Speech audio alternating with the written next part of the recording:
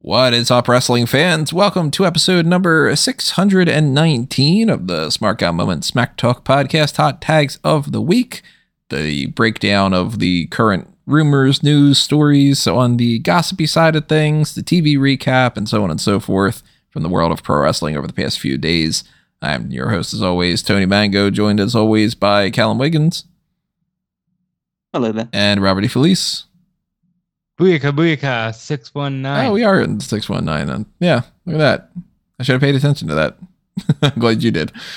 So we're going to just kick you in the face for this episode. Just all right. Right in the face. And then prog splash you. Now, we have a couple things to talk about when it comes to the NXT versus Dynamite little mini skirmish that had gone on that became a much bigger thing after the fact. And on Twitter, I guess more than almost anything else, we got some Iron Claw to talk about. We got a lot actually to talk about for SmackDown tonight. It's one of those episodes where leading into Friday Night SmackDown, a lot of times we normally end up just being like, they advertised a couple matches and it's not really worth talking about. There's a lot that's going to go down tonight, it seems, based off of the idea that this is the quote unquote season premiere. It's always weird to me that they still have season premieres when they don't really have seasons. So that's odd. But we got a new name for somebody, and we've got Ari Emanuel talking about the things going on with TKO and Vince McMahon and Triple H in charge and Monday Night Raw not being Monday Night anymore and so on and so forth. So as we go along here and we tell you what we think about these topics, we want to know what you have to say as well. Drop your thoughts in the comments below on YouTube. And while you're over there, make sure you hit that like button. Make sure you are subscribed to this channel. Make sure that you also help us out on the monetary side of things if you have the spare change to help us out in that way with the thanks button or the little join button. That'll give you access to the same stuff as the Patreon. And when it comes to the merchandise, you got Redbubble and TeePublic if you want to pick up some stickers or t-shirts or, to be perfectly honest, I don't even pay attention as much about what the different merchandise options they are because they just add stuff all the time now where I'll log in, every couple weeks or something, and it'll be like, now you can get custom coffee pots or something. And I'm like, all right, fine, sure. I'll slap the Smart Guy Moment logo on that if anybody wants to buy it or something. But if you have any suggestions for that all the time, of course, you let me know. And so on and so forth with that as well. If you need any more information, you let me know. I'll tell you, but we don't want to bog down the plugs too much. We want to get into some of these hot tags because some of them are pretty spicy this week. Let's talk about two that I think that we can kind of get out of the way relatively easily without jumping around topics too much. One of them is that Bobby Roode is supposedly no longer listed as an active superstar, but just a producer. And we might, of course, see him come back into the ring at some point. He had been gone for a long time now from injuries, and there's no indication that I can find online about how his progress is for his injury, which might indicate that maybe he is kind of hanging up his boots, or maybe it's just going to take a while and they figured he's an old enough veteran. We can get his perspective on things. And, some people are really good at the producing job and some people actually are better producers than they are even wrestlers. And other people, they have struggles and they can't really do that job or they don't really want to or whatever, but he seems like he is fitting in rather well. We'll talk about another producer a little bit later, but, they also had a little thing with Johnny Gargano and Tommaso Ciampa that they had been doing the NXT stuff with the Glorious bombing, and the return of that included Bobby Roode popping up out of the producer's room. So it seems like it's an indication even more so that that might be true.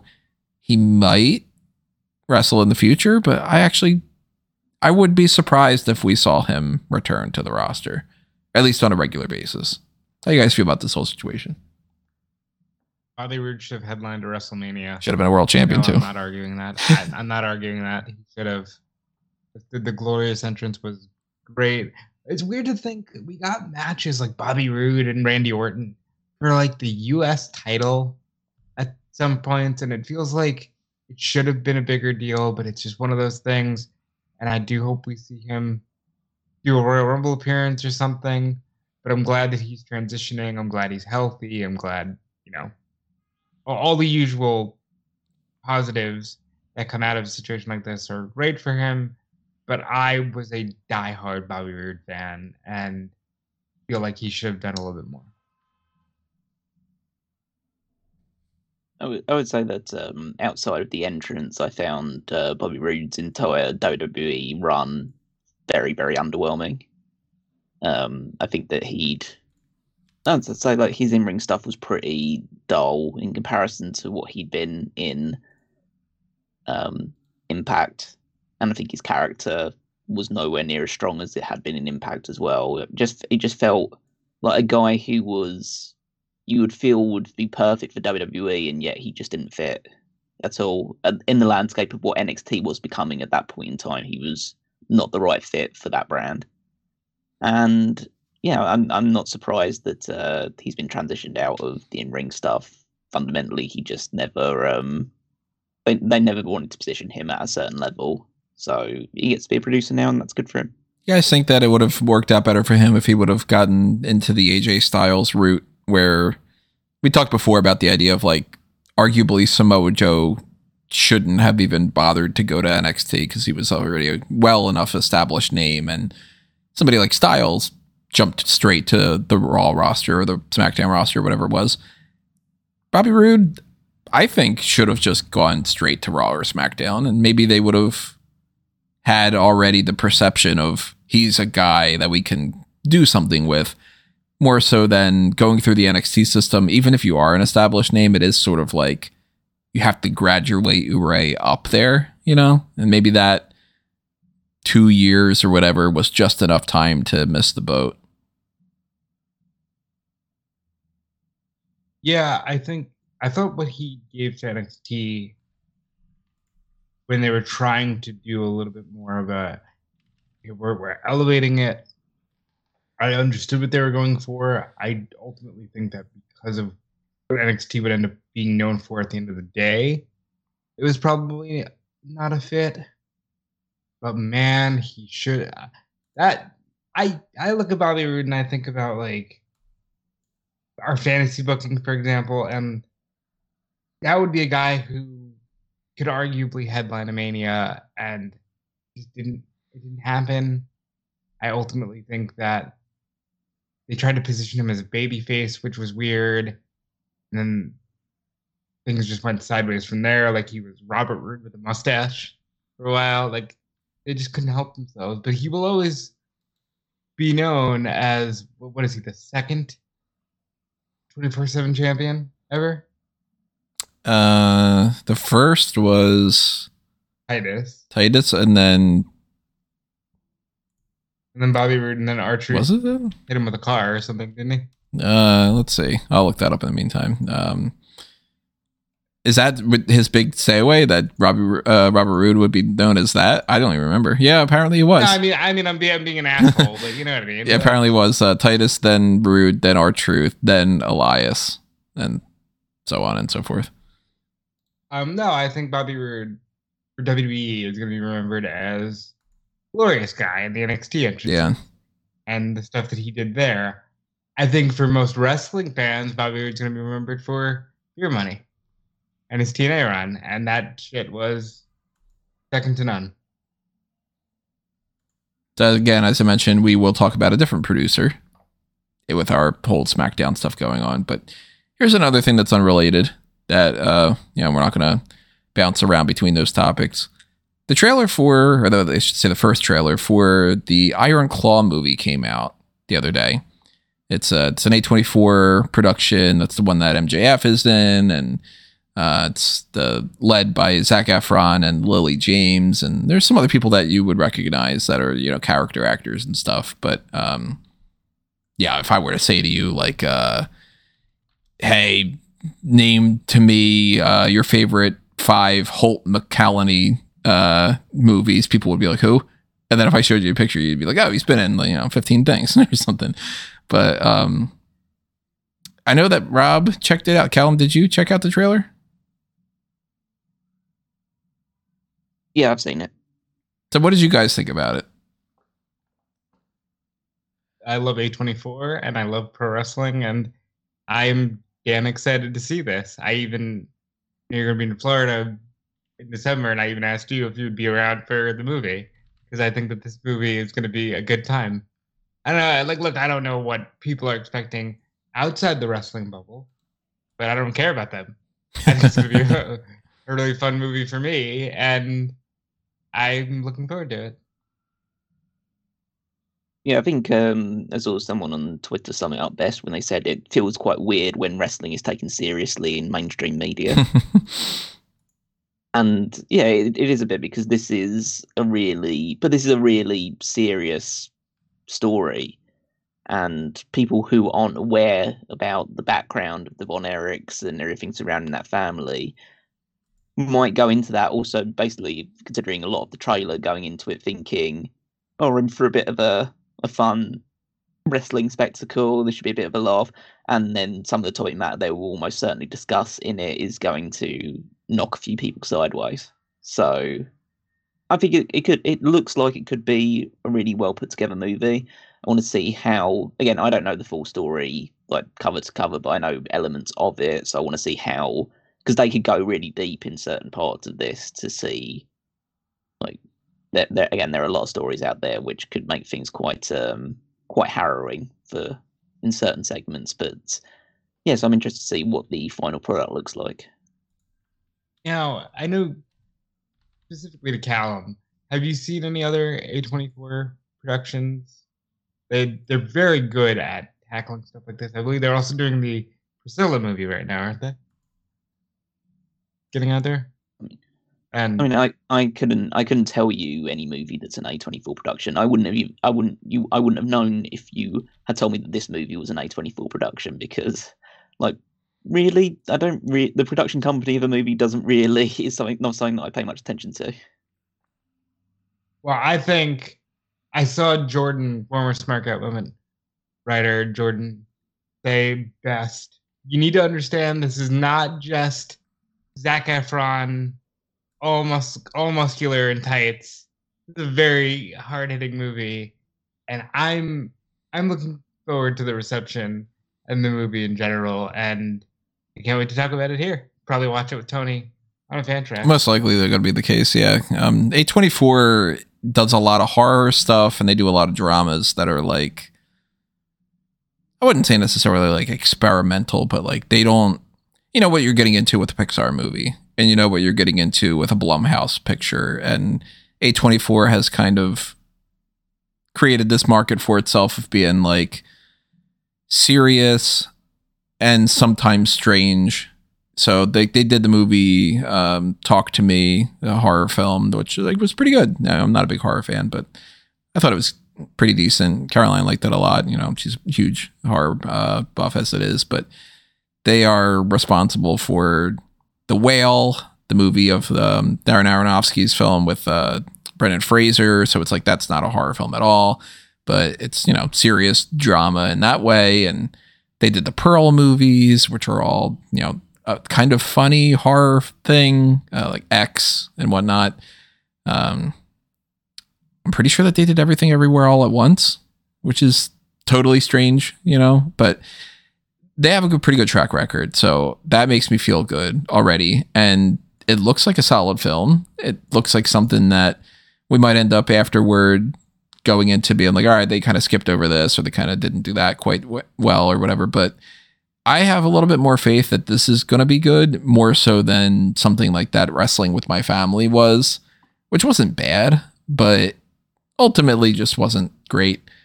I think that this is going to be better, and they'll probably have to do some kind of a deep dive because I'm not too familiar with a lot of aspects of that story. So I'd like to kind of learn a little bit more before that movie comes out. But so far, the reaction's been pretty good that I've seen online. It doesn't seem like people that are in the bubble or outside of the bubble are really kind of approaching it through a different lens. It's not like it's like only wrestling fans are interested in this movie, or people that are not into pro wrestling are like, oh, this seems like this is going to be a comedy, or, you know, anything along those lines. So it comes out December 22nd.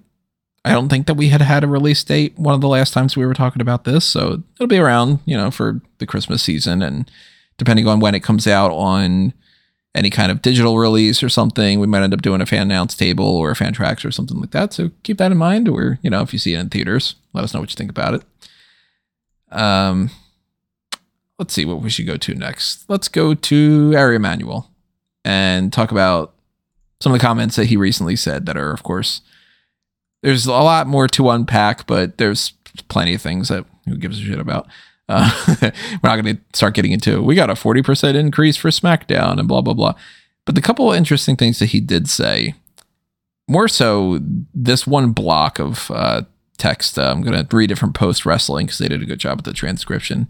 I would say to you, there's plenty of interest in Raw right now. I know people are like, NBC is out of the mix, and that's why it went down. I think there's three things that happened. One, the reason the stock is down is they thought Raw was the best package.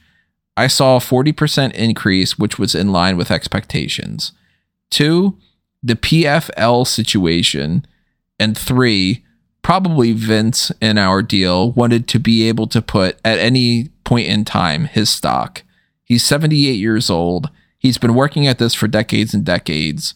So I think those three back-to-back issues. The idea that Raw might move off of Monday night is also kind of bouncing around from this. There's also a story that's going around that Triple H is anointed fully in charge of creative and that Vince is out of the mix, and that stuff that we've seen in the past week or two could indicate that, you know, Tegan Knox is back on TV, Xia Li's on TV. We're getting a push for somebody like a Bronson Reed to go up against Gunther, and Johnny Gargano is back, and it might be an indicator of that. It might not be necessarily, could be coincidence. I do think this is all pretty interesting, and the thing that makes me kind of pop the most is the idea that it seems like it's already cutting straight to the, yeah, we don't really want to have Vince around.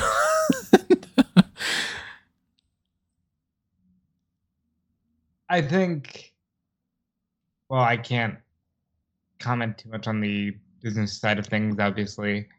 I think it'd be very shocking to see Raw move off of Monday nights. Just a lot of equity in that brand. I think people tune into Monday Night Raw same way they tune into like a Saturday Night Live. You know, like people know when Raw is on television. It would take a lot, I think, to justify Raw moving from Monday, because Monday's a coveted spot on television too. And a lot of people that don't pay attention to ratings and everything, that they just sort of go, well, you can move it to any night and it really doesn't matter. You can just make it Tuesday night Raw or Wednesday night Raw or whatever. But there are things known as death slots, and, you know, something like a Thursday, it doesn't perform the same way as a Friday. Saturdays in general, for instance, are not good days to have your show. People go out on Saturday nights. So I highly doubt that we would get like Saturday Night Raw, but there's a possibility. Saturday night's all right for fighting.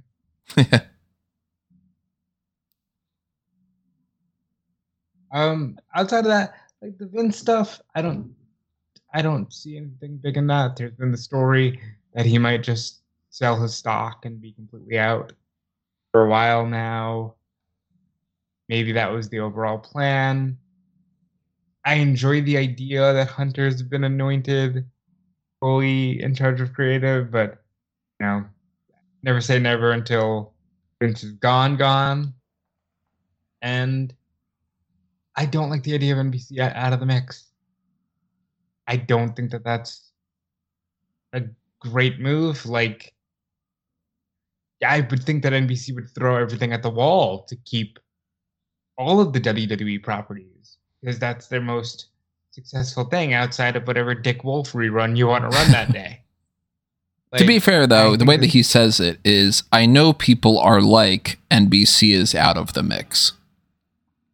So that's not him saying NBC is out of the mix in getting Monday Night Raw, and that's led to, it's the perception is that NBC is out because they didn't announce Raw being with SmackDown and like NXT as like, we're getting all three or something. So a lot of people, I mean, even us, we were kind of like, does that mean that NBC is not interested in Raw, or does that mean that they're pitching something that WWE and Endeavor and all them are just like, yeah, fuck you, we're not going to accept that? Or, you know, because it is a little strange that they didn't just settle on a deal yet.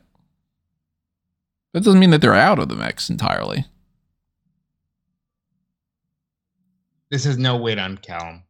Callum does not watch on USA. He doesn't watch. But, I think, just to kind of pitch to you, Callum, what do you think about the idea that they're fully behind Triple H and there's more and more of this idea that Vince is kind of just heading out full-time soon? Well, it couldn't have happened to a nicer guy. I mean, fundamentally, it doesn't matter to me. I stopped watching WWE back when Triple H was doing creative stuff. I'm not going to go back now that I know that he's fully back in charge. I think his stuff is pretty stale and boring for the most part, and so it doesn't really interest me, him being in charge of creative. Yeah, certain names that were on the outs when Vince was back pretty much at the helm are coming back, but they need to do a lot of character rehabilitation on a lot of them. I think that in terms of the whole Raw potentially moving to different nights, I think that you should at least open yourself up to the possibility of that happening, because you start to limit your options to potential bidders if you basically say, oh, you can only ever put this show on a Monday night. So I think that we should at least start to potentially come to terms with the possibility that they decide to switch over to another night instead. But yeah, I mean, I said it back when we spoke originally about all this NBC stuff. I'm sure that if they had a real intention to get all 3 shows and have them part of the same network, that they would have moved heaven and earth to just try and buy the company. So I think that, yeah, so it won't surprise me at all if they move Raw and NXT end up going to, Amazon Prime or Disney or something like that instead. So yeah, I think it's one of those just wait and see situations. Maybe NBC just does come back with the final offer because they get a bit nervous about the possibility of not having Raw on the network anymore. But it's not like Raw's always been on USA. They could move it around. So yeah, it's pretty much like a much of a muchness to me, these announcements. They in the grand scheme of things, they are big, but it's not anything that I'm gonna think too much about. So I have a question. It's just because I'm admittedly uneducated about some of this stuff. If it moves to Amazon Prime, does that mean it'll be shown at a universal time for everyone?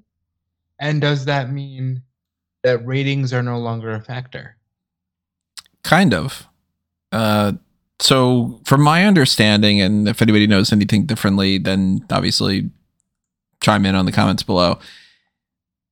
Streaming things never really tell anybody what the numbers are. Like Netflix gives ideas of numbers, but they never really report specifics. And they'll say things like, Stranger Things was the most watched episode for this entire year, the premiere, or something like that. But then you're like, well, what does that mean? Does that mean that 8 people watched it? Or does that mean that 250,000 people watched it at, you debuted it at 3 a.m. and people were clicking on it at 3:01? And there has to be some sort of metrics that they do with their conversion rates of how many people sign up for specific shows and then, get their package deals and do it like that for them to be able to continue and justify, funding a show like House of Cards or, it's a Game of Thrones thing or something like that, versus them just throwing random shit on there and just paying a licensing fee for something. And Raw is definitely something that they would have to approach differently than just renting out the rights for a movie, because the movie rights are just stale. It's just, you put it on there, you hope that people are interested in that being part of the catalog, and that's it. But TV shows, they tend to approach differently. And there's been a lot of hubbub over streaming stuff with like Disney Plus. And I mean, we're seeing it all across the board with this idea that they're all like sort of having the same crisis of shit. We're not getting people to give us more money. So let's try to throw ads in there, and then let's try to convince people to go on the ad tier by boosting up the non-ad tier at such a high rate that people aren't gonna, the whole idea of like a medium drink costs almost the same as a large, and a small is something that they can make a percentage of money on. So let's make sure that the medium is a pointless charge so that we either get them for the small or the large. I think when Raw, if it were to go to Amazon, that they would release it at just like it's on there, and rather than like air it live. But even that is kind of strange because I'm not aware of anything on Amazon that broadcasts live. I don't really. Thursday Night Football, and they're doing pretty decent numbers. Okay, so that is something that they've always done. They've done Premier League football on there as well. Okay. The only things I ever click on Prime for are like The Boys and Gen V and stuff like that. So it's like, a static show that I'll click on eventually and watch that episode. Like I'm an episode behind on Gen V probably at this point, but so that's potentially different. If they're airing that like an actual TV show, then maybe they do have a set time that they would be like broadcasting like regular TV. Because that's kind of some of the stuff that interests me. And also, I think WWE as a television powerhouse, they wouldn't be leaving TV altogether because SmackDown is going to USA. We know this, and there will be the quarterly programs on NBC. But for half of that, then move away from traditional TV, I think is a huge statement if it happens. And then there's also personally the annoyance of I got the live stuff on the one streaming platform and the catalog on the other platform. That's why I wanted it all to go to Peacock and NBC, just convenience. But no, it's exciting, and I'm interested to see where it lands because there's a lot of players, and the landscape is changing every day. You're seeing it. Tony just mentioned it. They're upping these ad-supported versions of the platforms tremendously because they want that ad money. It's no longer about, hey, you get Netflix and then you don't have commercials and it's great. Not the case anymore. Everybody's just skipping all the shit that we've talked about for the past couple of years where it was like you used to pay for cable to not have commercials. And then commercials came to cable, so then they created Netflix and stuff. And then they created extra Netflixes. And then now they're creating Disney's like, I want my cable. and the bubble's going to keep bursting, and they're going to keep realizing that you can't fucking charge this amount of money. You can't spend $140 a year on Disney Plus when you can't buy groceries. It's just not going to happen. And they have to eat some crow eventually. So I am thinking if they are, at least from my perspective, of course, people run these numbers and they know way more information than I do. And they're, business analysts and statistic people that have way more training than I do and all that too. But from my perspective, what I would imagine is going to happen here, I think Raw stays on Monday nights no matter what. I think that they're open to the idea that it could switch off of Monday as part of the negotiations, but I'm pretty sure that they had done that before too. I think that that's just kind of one of their phrasings that they do is just like, well, if the right offer comes, then, we're not married to Monday night in the sense that something like Saturday Night Live, like you mentioned, if that were to switch other than Saturday Night Live, you need to change the name of the show. It's technically Monday Night Raw only by like colloquialism. It's just WWE Raw. So it doesn't have to be Monday nights. But it's kind of an institution, so you're risking a lot by moving that. SmackDown's moved around all fucking sorts of it. It's been pre-taped on a Tuesday, and it's been airing on a Tuesday, and it's aired on a Thursday, and it's aired on a Friday, and so they don't give a shit about that. But NXT's been Tuesday, Wednesday. They can move that around too, and I would expect we still have Monday Night Raw, and it's probably going to stay on USA. But that they might be negotiating something with Amazon and Peacock to just be like, maybe we should explore that. NXT, though, I think that there's a good chance that that could be a Peacock exclusive, or that could be maybe an Amazon Prime show. I'm very curious to see where that all lands. So let's keep all the SmackDown stuff together. Let's keep all the NXT and AEW stuff together and toss out one more that's on the outskirts of this. Karrion Kross is saying that he supposedly had been set up with creative pitches to work against Bray Wyatt for WrestleMania 39. And that there could have been ideas of Kross with Scarlett against Bray Wyatt and Bliss, because that would make sense to have a kind of, back and forth between those two and the women on the outside and all. And I don't really necessarily buy into it 100%. I find it hard to believe that this was something that really got off the ground, because we talked about it before. Go back in the archives if you want to check out our reactions when this was happening. They just sort of randomly had Bray Wyatt go out on an episode of SmackDown, I believe was what it was, and just go, yeah, between Bobby Lashley and Brock Lesnar, whoever wins at the Elimination Chamber pay-per-view, I'm going to fight at WrestleMania. And we were all like, well, what the hell is that about? He's got no interaction between those two. Nothing at all. That's the most random ass thing. And then that got into our heads about, well, does that mean that Bobby Lashley beats Brock Lesnar? Because it seems like it's more likely that Bobby Lashley would go up against him. No, Brock Lesnar's the bigger deal, so Brock has to win because Brock and Bray Wyatt is a bigger match than Bobby Lashley and Bray Wyatt. And then it just sort of became, yeah, it's going to be the Bobby Lashley match. And then, of course, that didn't happen. And then Lashley ended up being in the Andre the Giant Memorial Battle Royal and all that. And so many people have said that, hey, Brock probably turned the idea down and whatever. Nothing at all was happening around Karrion Kross and Bray Wyatt, though. So maybe this was something that they had pitched weeks or months prior to that. Maybe this was something that Kross and Wyatt were thinking about, and then they got this note handed to them of, nope, it's Lashley and Lesnar or whatever or something. It would have been a better idea, I think, Kross versus Wyatt, rather than this random Lashley thing. If we could have gotten it, of course.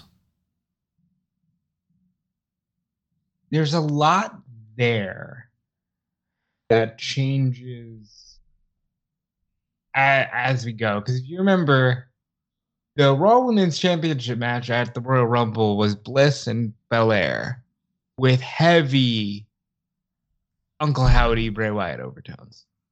And then Bliss goes away. She has a skin cancer scare. Like, that's okay. She gets pregnant.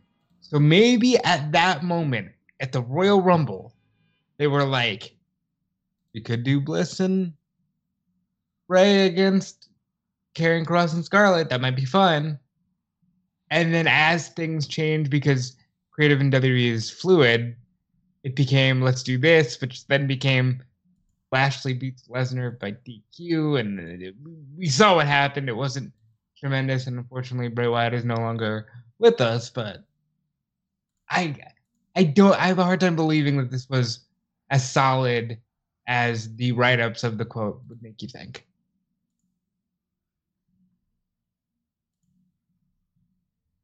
But I don't really have much to say on this one, because it's not like anything that would involve Karrion Kross in a match or feud is nothing that I'm going to be particularly interested in or want to even consider happening. So yeah, if he was pitched to fight Bray Wyatt, I don't care. Wouldn't want to see that match. If he's pitched for any match at WrestleMania, don't care. Wouldn't want to watch that. So we can move on.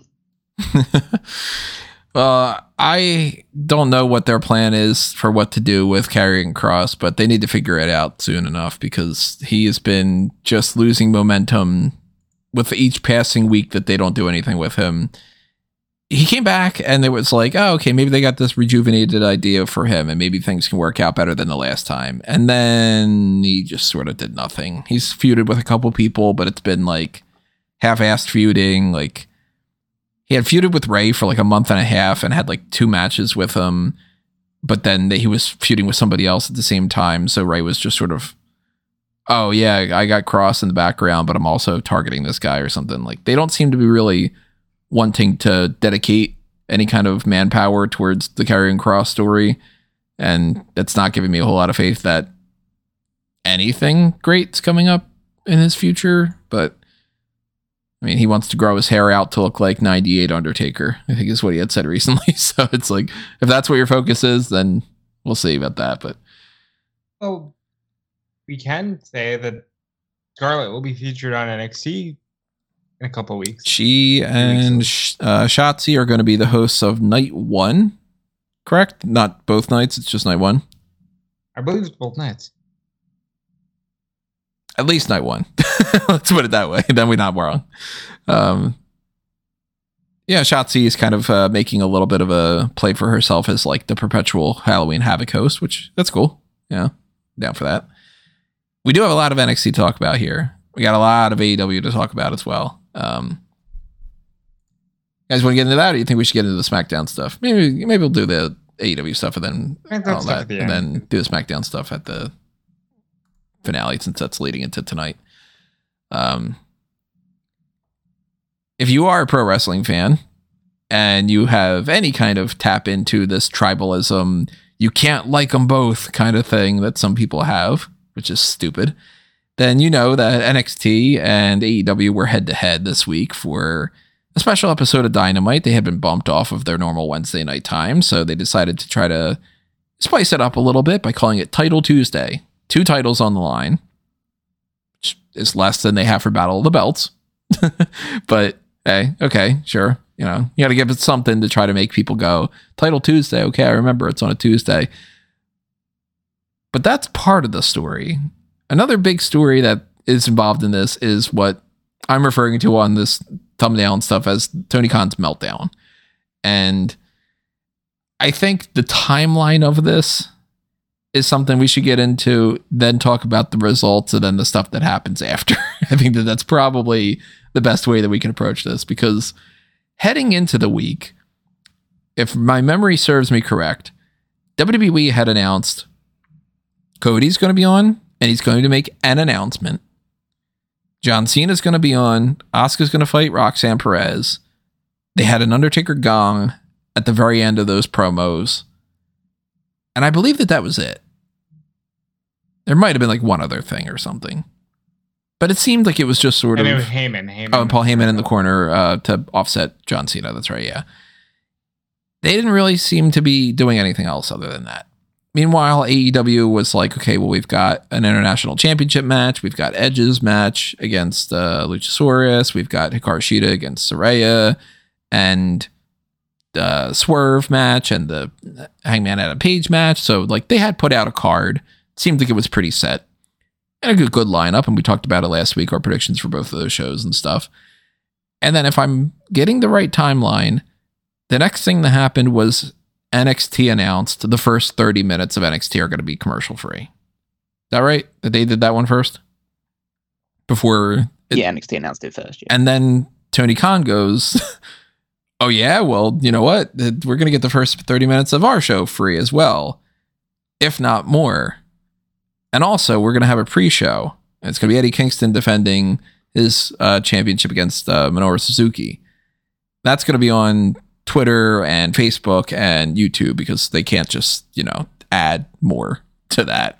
That'd be kind of crazy to just be like, yeah, let's get an extra half an hour on network television and everything, or cable TV, not network. And then it just keeps spiraling, and it becomes more this whole thing with Tony Khan about like, I'm going to try to find where I had a list of like all these things where he was really hitting hard, not just promoting AEW is going to be on Tuesday. We have this really good lineup. Remember, everybody, we're not on Wednesday. We're on Tuesday. We really want you to tune in.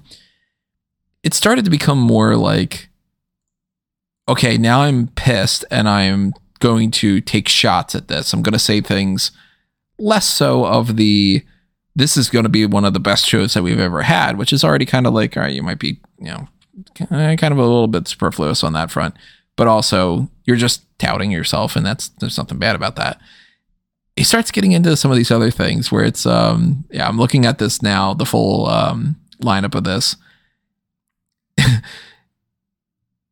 AEW Dynamite's on Tuesday this week, October 10th. You don't have to wait until Wednesday this week, and good thing too, because it's Title Tuesday, maybe the best lineup of matches we've ever had. This Tuesday, Kansas City. And it's my birthday. Which is like, all right, it's kind of cute. The idea of like, please tune in. It's my birthday. It'd be a good birthday gift. And he starts also touting numbers and saying like, you know, Forbidden Door and Wrestle Dream currently on our best run. These short 4 shows sold great on pay-per-view. So it's very much like, no. Anybody that's complaining, we're doing great. What are you talking about? And then he starts tweeting out gifs of, okay, you want to be a dick? That we got the special 30-minute time slot or whatever. And then we got the pre-show and all that stuff. And the overrun. And he throws it in the overrun. We're going to have an overrun as well. So it's like, well, we've got to have an extra 30 minutes and more than that or whatever. Somebody had tweeted out, let me see what their name was on there. One Mellow Soul on Twitter put out a sort of like, looking picture of Seth Rollins. And he just said, we not watching, bucko. Tony Khan's response was a gif of Roderick Strong saying, who gives a fuck? Admittedly, that was hysterical. Which that was the first, like, this is kind of going a little bit in the maybe you should kind of settle down sort of range. I personally loved this. I thought that this was great. Like, this was highly entertaining. So I didn't want him to stop at all. But a lot of people were like, all right, you know, whatever. Somebody, Augustin Arcus 98 had said, if Sir Vince McMahon said this, there would be many failed AEW fans crying nonstop and furious. #hypocrites. To which Tony Khan replied, if Sir Vince McMahon said this, it would be the least of his alleged misdeeds. Which is like, again very hilarious. Not wrong either, but it's kind of like, all right, this is coming off a little bit desperate to kind of do these shots. And then he doubles down even more about the overrun and all that stuff to send a message to Triple H and Shawn Michaels, bald asshole. Okay, so I'd seen the bald asshole tweet, but I do want to give some context to that because Nick Houseman, House of Wrestling, had reported Shawn Michaels and Triple H looking to send a message to Tony Khan with tonight's show. And he said, I have a message for that bald asshole. And that's funny. Again, genuinely funny stuff here, even if I was kind of like, oh, wow, he's tweeting a lot. Okay, like, genuinely funny stuff. Obviously, Curb Your Enthusiasm was very much on his feet. And we get into the NXT and AEW stuff, and we'll talk about like what happened on those shows too. Maybe we'll backtrack and talk about that after. But AEW loses the ratings, quote unquote, war of that night. I don't have the numbers ahead of me. Let me 921,000 for NXT to 609,000 for AEW. Yeah, so NXT wins. And depending on your perspective, you're either the type of person who, in my mind at the very least, is rational about this, and you go, okay, well, NXT had some big names on there. That's not their normal number. AEW was not on their normal week, but they did try to put out some stuff to get people to tune in, and he was trying really hard to add extra stuff to, like, you know, the overrun and the lead in, throwing an extra title match in there and all. So they kind of both really tried, and NXT has their loyalty thing, and NXT is still WWE and whatever, and it's AEW's top people against NXT's not top people, minus the fact that Cena and Undertaker and whatever. But Undertaker and Cena are only advertised as doing that. They're not advertised to wrestle, and there's gray elements of everything. It's not black and white. So the people that go like, NXT just is their C show and they beat the A show, and that means that WWE 100% kicked their ass. Not necessarily. And then the AEW people that are like, well, I mean, it's only because of John Cena and Undertaker, and if Dynamite was whatever, you go, well, yeah, I mean, not really. So I look at this and I go, it's kind of a wash in some ways, but yeah, NXT won, technically. And I don't think that AEW should hate themselves for it. And I don't think that WWE should be like, we are conquering the world for it or hating themselves for it. Tony Khan's not liking the responses for that, so he starts putting out stuff about like, history was made this week because Cena and Undertaker have never been on a show that didn't draw at least 1 million, and then that comes across to me as very much like, you know, that meme of the guy that's like super celebrating hard with the champagne and biting the metal, and then he's in third place. Girl. You know, that's kind of what it comes across to me, where it's like, yeah, well, you know what? We kind of fucked over Cena and Undertaker, didn't we? And it's all coming very much down the line of like, WWE's not talking as much about this. And the less that they talk and the more that Tony Khan talks, the more that he keeps digging a hole, the worse AEW looks to me. So I think I have fun with this. This is super fun. You know, like job aside, as a person, I have a tremendous amount of fun with this because I believe that that's the fun of competition. I'm very much a fan of the Cola Wars, very much a fan of the console wars. Like, that's right up my alley. Tell the people what you pick. First of all, yeah, I was always the kind for the console or soda to have both, but it would be Nintendo and Pepsi, personally. What would you pick, Ella? PlayStation and Pepsi Max, technically. Yeah. Good. Yeah, I think this is funny. I do think that when he sent out the one yesterday about, oh well, you know, before this week, Cena and Undertaker had never been on a show with under 1 million viewers. Ha ha ha. I think one, he's being playful at this point. Two, it does come off weird because I'm sure people aren't looking at it like that. So there was part of me that was kind of like, I wish he would kind of stop talking just so everybody else would stop talking. But then he would tweet some more, and then it makes you realize why he might be taking all of this so personal. I'll let you pick it up from there. So he had been saying that it became a personal thing with this competition with WWE during a time frame when his mother was sick and she was, the Mayo Clinic was able to sort that out, thankfully, and all. But that was happening around the same time that WWE was, quote unquote, contract tampering, which that also is something that we've talked about before, but we don't know too much information about what exactly went down because, as far as I'm concerned, if you were to talk to somebody and say, hey, when you can talk to us, let us know because we're interested in you. As far as I can tell, that's not contract tampering. That's just letting somebody know about that. But then also, even if that is the case, if that's contract tampering, you got to imagine that the same thing happens both ways, because there is no way that Jeff Hardy did not have some sort of go-between with Matt Hardy and Tony Khan. You can't convince me that there was never a discussion where Tony Khan didn't talk to other people that could talk to Jeff about the idea of coming in. He definitely did. So you can't throw stones in a glass house, you know? So with this in particular, this is different for me because this one, it's a little more egregious on behalf of WWE, with certain things at least. William Regal had a job lined up, flat out. Like, hey, Triple H back in charge. Regal gets a job. I know that they did actively pitch Swerve on like, oh, we know you signed, but hey, can you get out of it? Like, that's a little more direct than, the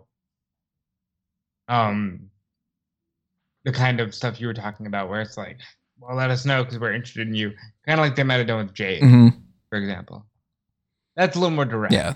And I can see taking that, especially when Regal left, he had talked about the situation with his mother being a very big driving force.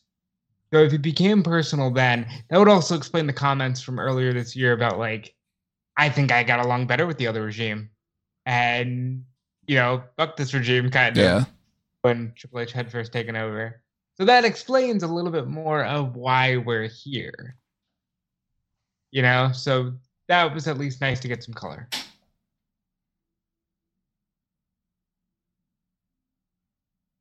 So this whole Tony Khan tweeting stuff, I'd say the vast majority of them I just find funny, and I think that people's interpretation that this makes AEW look bad is bollocks. Like, yeah, he's the owner of the company, and so maybe he should take a step back from his phone every now and again and just let things play out. But also, AEW has kind of built up a reputation as being a challenger brand for WWE, so their fan base will eat up the fact that he's going after the forerunners of WWE, and actually, being an aggressor. I say an aggressor, being a shit stirrer in this context, rather than just being silent, just saying, "Oh, okay, we're going to play nice. We're just going to go about our business." Some people will say that it is like punching upwards, and WWE wasn't taking the approach, and that is some people's perspective, and optics are important. But I think for the most part, it added a bit of entertainment value to this. It definitely did. Thing. So I don't. So just as an outside observer, it doesn't affect me, and it's not like I'm going to, stop watching. Oh God, these guys are small fry because they're going after a company that's been around for about 60 years and has got millions upon billions of dollars backing them and all that other stuff. And it's a case of, well, it's he's just having a bit of fun. Also, something that I was opening my eyes to when I listened to Brian Alvarez talk about it is that there is method to the madness, or at least from his perspective, and it does make sense in that when Tony Khan tweets this more inflammatory stuff, it gets a lot of eyeballs. Mm-hmm.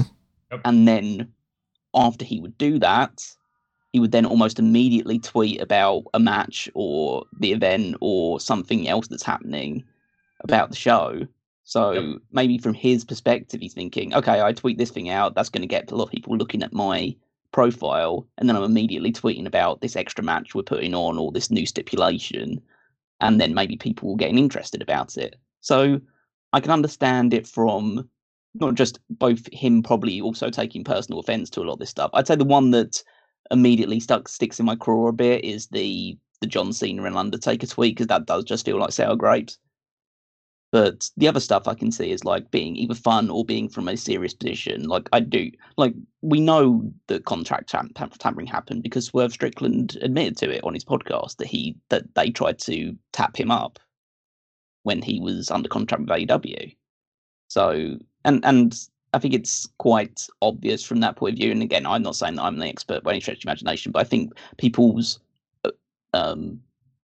views on what contact tampering is and what it isn't is pretty askew.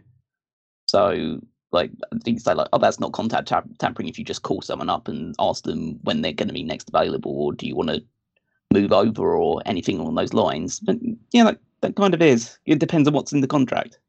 So, it all depends on what's in your contract. And if your contract specifically states that you shouldn't be in contact with any other rival promotions or anything along those lines, then yeah, if someone does just call you up and you have that conversation, then that is breaching the contract. So, but then that's when I go, that's both sides would be guilty then, because there's no way the Jeff Hardy thing was just sort of... You don't know that. I mean, we don't know for sure, but I feel like there's almost no way that it wouldn't make any sense to me that he would just be like, let me go get myself fired and whatever. He could have spoken to Matt about it. Yeah, but that's an indirect way of contract tampering, and they could have, it's kind of like, okay, it's not if Tony Khan did not, or anybody from an official capacity that could do something with AEW, didn't reach out to Jeff Hardy and talk to him about it. Matt could just say, oh, Jeff's going to be out of his contract soon, and then as soon as his contract does end, Tony Khan's then immediately on the phone with him. As long as that's happening, then that's in no way contact tampering. Whereas Triple H directly calling Swerve Strickland and saying, hey, are you happy with AEW? We'd love to take you back. Is contract tampering. I mean, there's levels to any of that depending on what happened. But I think anything that goes in that range, you have to kind of know exactly what's in the contracts. You have to know exactly what went down, and you have to take it with a grain of salt that everybody fucking lies. Everybody lies about everything. So it's like, there's no angel in business. And, whether it's people that use, an offshore bank account to not report all their income so that they pay less in income tax, or they do the whole, Oprah's like, hey, we promise to give you millions of dollars if you give all those millions, and then we'll say that we gave that through our thing. So that's, like, for instance, for anybody that doesn't know this, do not give money at a grocery store or something. If they say, do you want to, donate to the Red Cross or something, don't do it. And it sounds awful, but the reason why you shouldn't do it is because you are paying Walmart or whatever it might be for their donation. They write it off on their taxes. And all you're doing with that little, you order something on Grubhub and it says, do you want to round up to donate to like some kids fund? All you're doing is you're covering that for them. You're not actually adding to what they've done. If they pledge $10 million, they're spending $10 million, you're reimbursing them for it. So do not do it. Send the money directly to them and then they have to pay for it separately. You know what I mean? So people do that kind of shit all the time. And that's where I go like, all right, well, I just assume AEW and WWE and all these other companies, they're doing whatever they can to get around it. Hey, when you get a chance, Edge or Christian, can you talk to Edge? Like that kind of thing. But I don't know. I would find it hard to believe that WWE would be doing anything during a time frame that Tony Khan's mom's in a situation because they're looking at that as like, he's distracted, so let's do it now or something. No, that would be pretty fucking awful if they did. No, I don't think that's the case as well, but I think that Tony Khan, I don't think even Tony Khan sees that as the direct thing, but I think he's obviously conflating that stuff, which everyone has the, like, people tend to do that, yeah. But yeah, which is essentially, it was a very emotional time for him, and then, like, dealing with his own, like, personal situation, and then on top of that, having to deal with, like, wrestlers coming up to him and saying, hey, Triple H is, well, not necessarily just Triple H, but, like, people from WWE have been on the phone asking if I'm happy here, or like they've been like asking about my contract or anything of that ilk. So yeah, it's not a case of WWE purposely tying that to when his mum was in the hospital to try and like then start reaching out to all those things. But he's going to not view it as a direct attack, but basically say, wow, they're going after my talent at a time which is already like super stressful for me. So yeah, I'm really pissed off about that. And who knows if he then at some point reached out to them and say, hey, this is a really bad time for me right now. Do you mind just leaving off? Like, we know how each other operates or anything like that, but like seriously not right now. Yeah. And then who knows what happens at that point onwards, or whether it's just a case that it's just, the awful timing of it, and it'll like it then colors his view on the company even more. I mean, you can kind of tell that, like, from that moment on, especially just with the contract tampering stuff, there was a change in Khan's attitude to WWE. He used to be just very, okay, we're obviously like a challenger brand, but we're like, and we'll still make like a few jokes here and there about WWE, but we're not going to do that seriously. I think there's ever since that time when like there were that whole rumors circulating about people going after AEW contracted talent now that Triple H was back in charge and was trying to get back a lot of the people that had been released in the last couple of years. I think from that moment on, he's been a bit more agitated working with them or talking about them or thinking about them.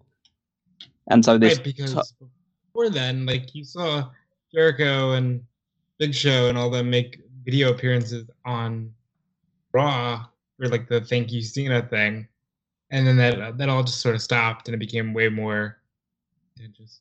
I mean, even the vernacular and the way they would phrase things was more like, I'm a big fan of a lot of things that we've seen in WWE. We're going to put our own spin on something. And then it sort of became like, nah, fuck those guys. So it's like, which is infinitely entertaining. And like, there are elements of both NXT and AEW from this week that I thought were really fun and interesting. But this whole Tony Khan situation, I was like, yeah, I'm actually more glued to this than I am anything else, because that's fun. And I want to see this shit happen all the time now. Not that, like, if he's in like a crazed state or something like that, I obviously don't wish that on him. But like, just from a fan perspective, the idea of either side just being like, nah, fuck you then, and fuck you, and whatever. And like, there was the thing at the beginning of NXT this week where we'll talk about the Cody Rhodes announcement, but like, I guess it was Ilya Dragunov's birthday as well. So it was like, oh, and happy birthday, whatever. And I was like, oh, I wonder if that's a shot, like. I want to talk about the actual ratings themselves. And again, like you said, there shouldn't really be too much hand waving about any of that stuff, really, one way or the other. And the tribalism aspect of it is just like absolutely insane, and don't really want to be too much part of it. But my take on it is that, yes, NXT won very comfortably in the end, or at least from the total viewership standpoint. I think the 18-49 demo was a lot closer, but like nothing, still enough of a gap. But I think at the end, like, nothing was actually proven at the end of this. And it's not sort of even just the point of, AEW was on the wrong night. They usually would be, and so they were going to get some kind of drop off anyway. And WWE fans are pretty like loyal and diehard anyway. And NXT has been growing been growing in viewership a lot recently, especially with some of the top names already on it or like making appearances.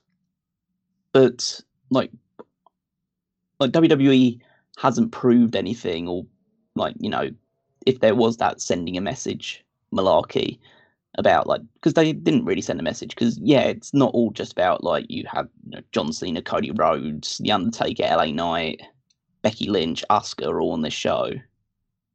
It's like a case of, well, it's not really NXT beating AEW then, is it? Because this wasn't a normal. No, it doesn't say like it wasn't a normal episode of NXT. It wasn't a normal episode of AEW either. But it's a case of, well, why didn't you try and if you'd beaten them?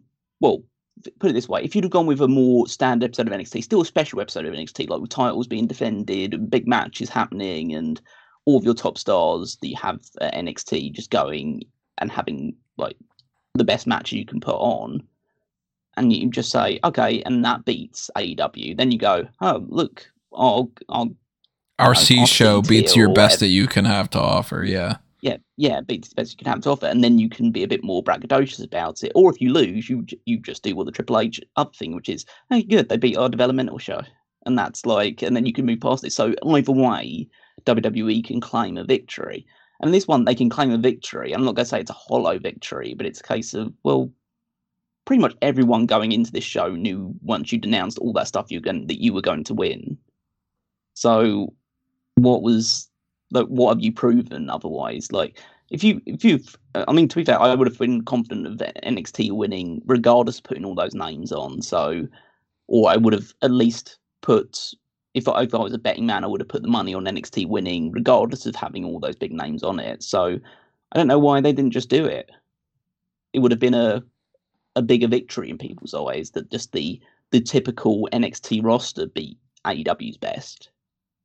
But, that's up to them. They wanted to hedge their bets, and AEW tried to challenge that as best they could, and they ended up losing. And so I'm sure like the guys with like WWE or some superstar's name in their Twitter header is going to be like going crazy about this for months and months to come. But I think most of us can just look at it and say, like, hey, it was just a thing that happened at night, and it was actually quite fun just seeing all the interactions and being able to feel like a really small example of like what people were feeling all the time during the Monday Night Wars. And that's the most I think people should take out of it. And you got two pretty fun shows out of it as well. So before we get into the shows themselves, any other takeaways you have on this, Rob, for the Twitter reactions and stuff? No, I think it's fun when it's there, but I think they showed why they're not on the same night anymore. I did enjoy having Wednesday off, so I do wish they were on the same night. I'll say that. You know, it actually was a little bit easier for me too. I mean, I typically record Dynamite and I watch it either at like 10 o'clock or so. I mean, for me, it's easy because I don't have to do the coverage on SmartCam Moment. Dallas takes coverage for that. So I usually I'll use that 8 to 10 spot to watch like an episode of The Changeling with my wife or something instead. And then I'll be like, all right, I'll watch Dynamite when you go to bed. I got to do the NXT coverage. So that I have to watch live. But that was pretty easy for me to overall be like, all right, I'll watch NXT and then I'll watch Dynamite after that. And then on Wednesday, I was like, I'll watch 2 episodes of The Changeling instead. I do want to talk about that because it was nice to have a weeknight that didn't have a wrestling show on it. And I do want all wrestling promotions to consider that for 5 seconds. But that's my Thursday because I'm like, fuck Thursdays. I ain't watching these other things. I'm not watching Ring of Honor. I'm not watching Impact. Screw you guys.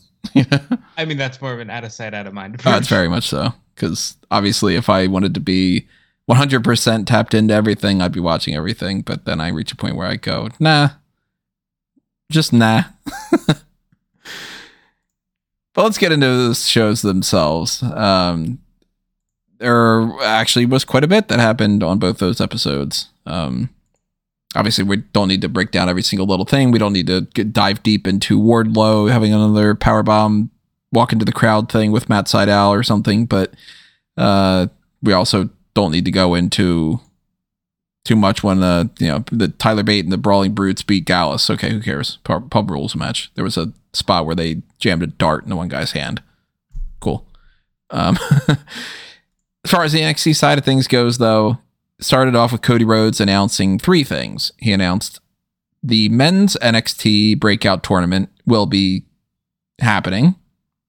He didn't say when. That's cool. That was unexpected. The Dusty Rhodes Tag Team Classic will also be happening, and he didn't say when. And that he would. No, he did say when for the men. He did. He said as soon as the women's tournament is over, the men's tournament. Okay. So you can assume, at the very least with that in mind, that the Dusty Rhodes Tag Team Classic isn't happening for a few weeks. Maybe not even necessarily in 2023. Because the women's breakout tournament is not really set to end.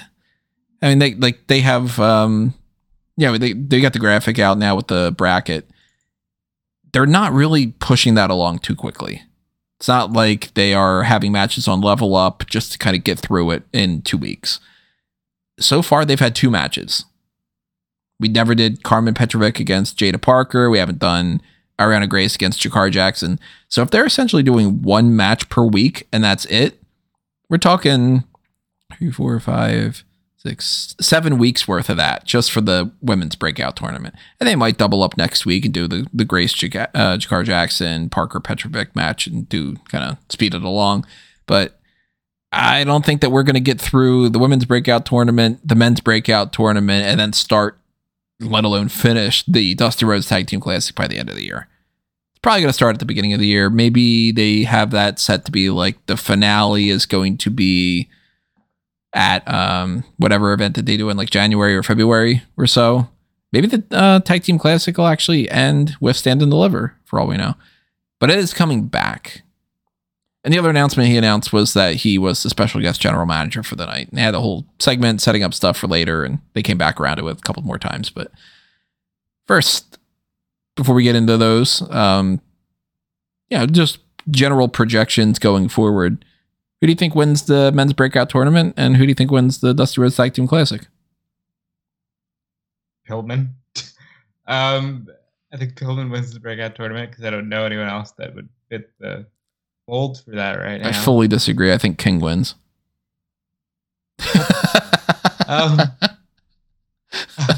Dusty Rhodes Tag Team Classic.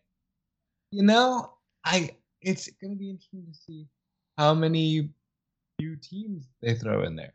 Do we see the Gruesome Twos? We see, because right now, if you ask me, I would tell you Out the Mud probably wins because they're new. But it'll be interesting to see who's part of it. Maybe there's some main roster team shows up. Maybe DIY just re-enters the Dusty Rhodes Tag Team Classic. And wins the tournament and fights the tag team championship at Stand and Deliver. Who knows? If you go on the wrestling news, you'll see I posted a thing that breaks down all the potential possible teams, all the potential possible breakout people, and breaking that down into, way more than a lot of people probably would be interested in some ways. But there's a very good chance that main roster people do pop up on there for the tag team tournament, at least, because they want to throw those people in there. So, you put Pretty Deadly in there or something. It wouldn't shock me. I think Trick and Mello win the Dusty Rhodes Tag Team Classic, because that is something that they have tended to do a lot, where they put two people together and they tell the story that the two of them make it through the Tag Team Classic, and then that's kind of one of their big storyline hooks of the whole thing. And that could be how they lose the tag title shot and the reason why they split finally. So I'm going to go them, and I'm going to go Pillman / King. Any predictions jumping forward for that, Callum?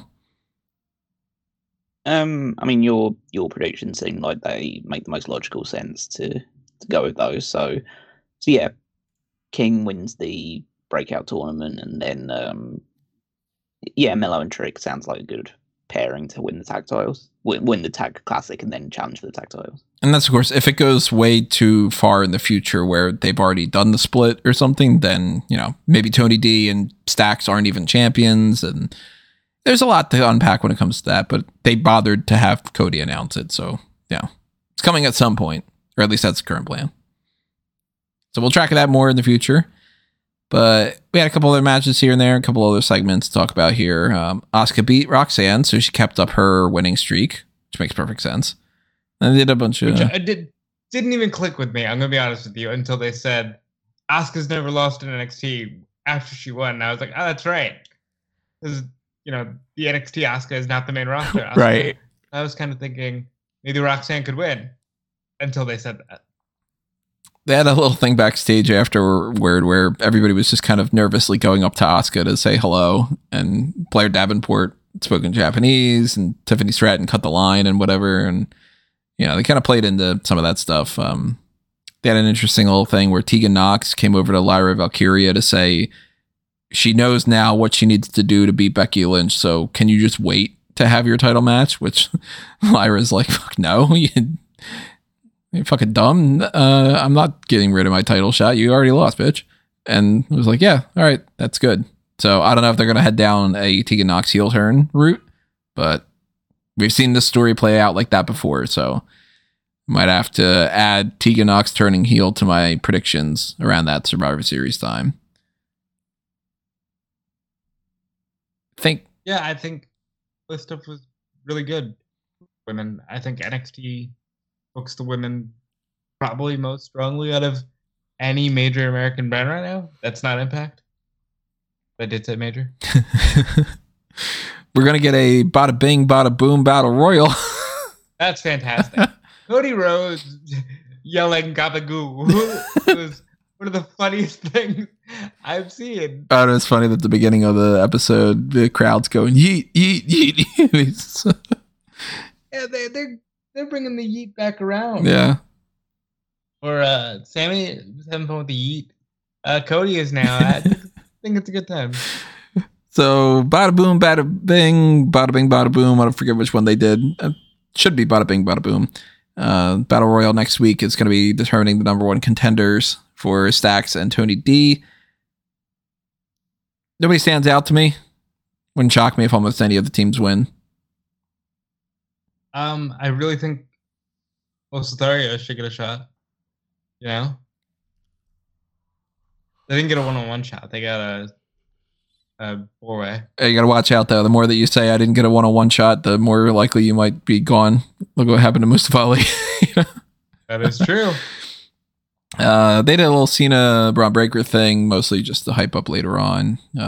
Baron Corbin wants to have a title shot against Dragunov, which Cody Rhodes was like, oh, you totally deserve to potentially get one, but so does the winner of Breaker and Carmelo Hayes, and so does Dijak. So there's going to be a triple threat next week to determine Dijak's or Dragunov's new challenger for Halloween Havoc, which you could go with Dijak, you could go with Corbin, or you could go with the one who actually did win. Carmelo Hayes was able to beat Braun Breaker in the main event. And we'll come back around to that in a minute too. But I'm going to say Baron Corbin pulls that off and he wins. I'd rather Corbin get it here than get it at Deadline. Because I love Baron Corbin. I think he's fantastic. WWE does not, and I don't feel like a 2-month program of maybe it's Baron Corbin because you know it's not. So do it how they have it. Come to think of it, though, it wouldn't shock me if they go with Dijak just for that sake, because Corbin is a bigger name for Deadline.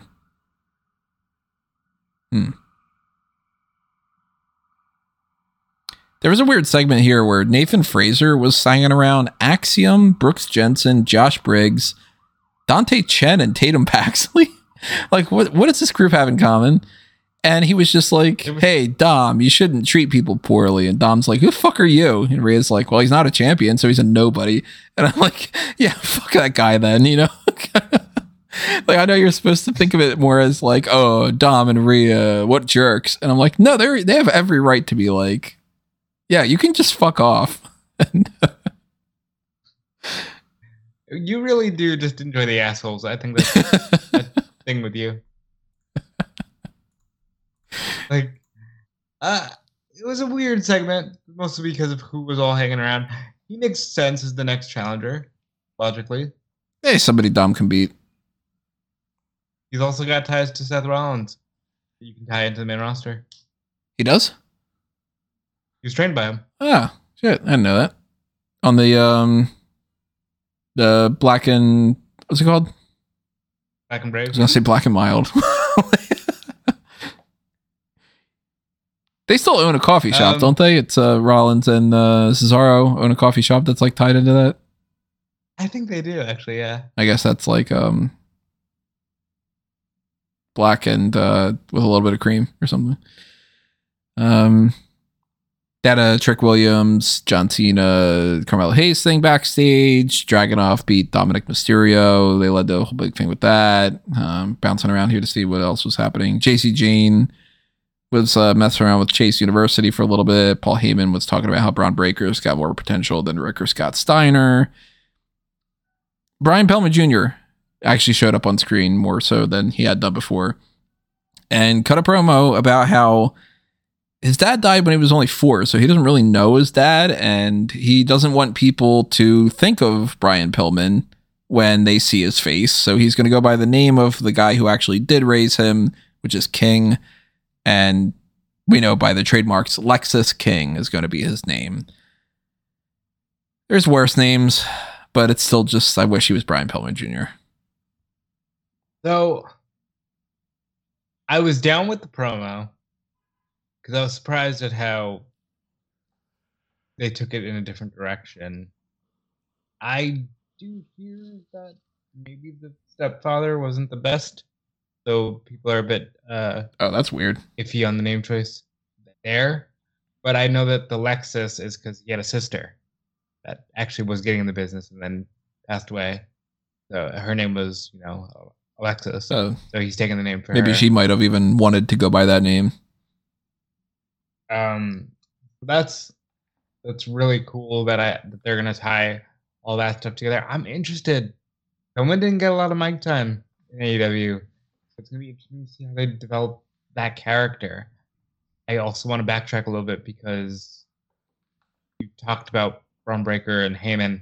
I thought that segment was great.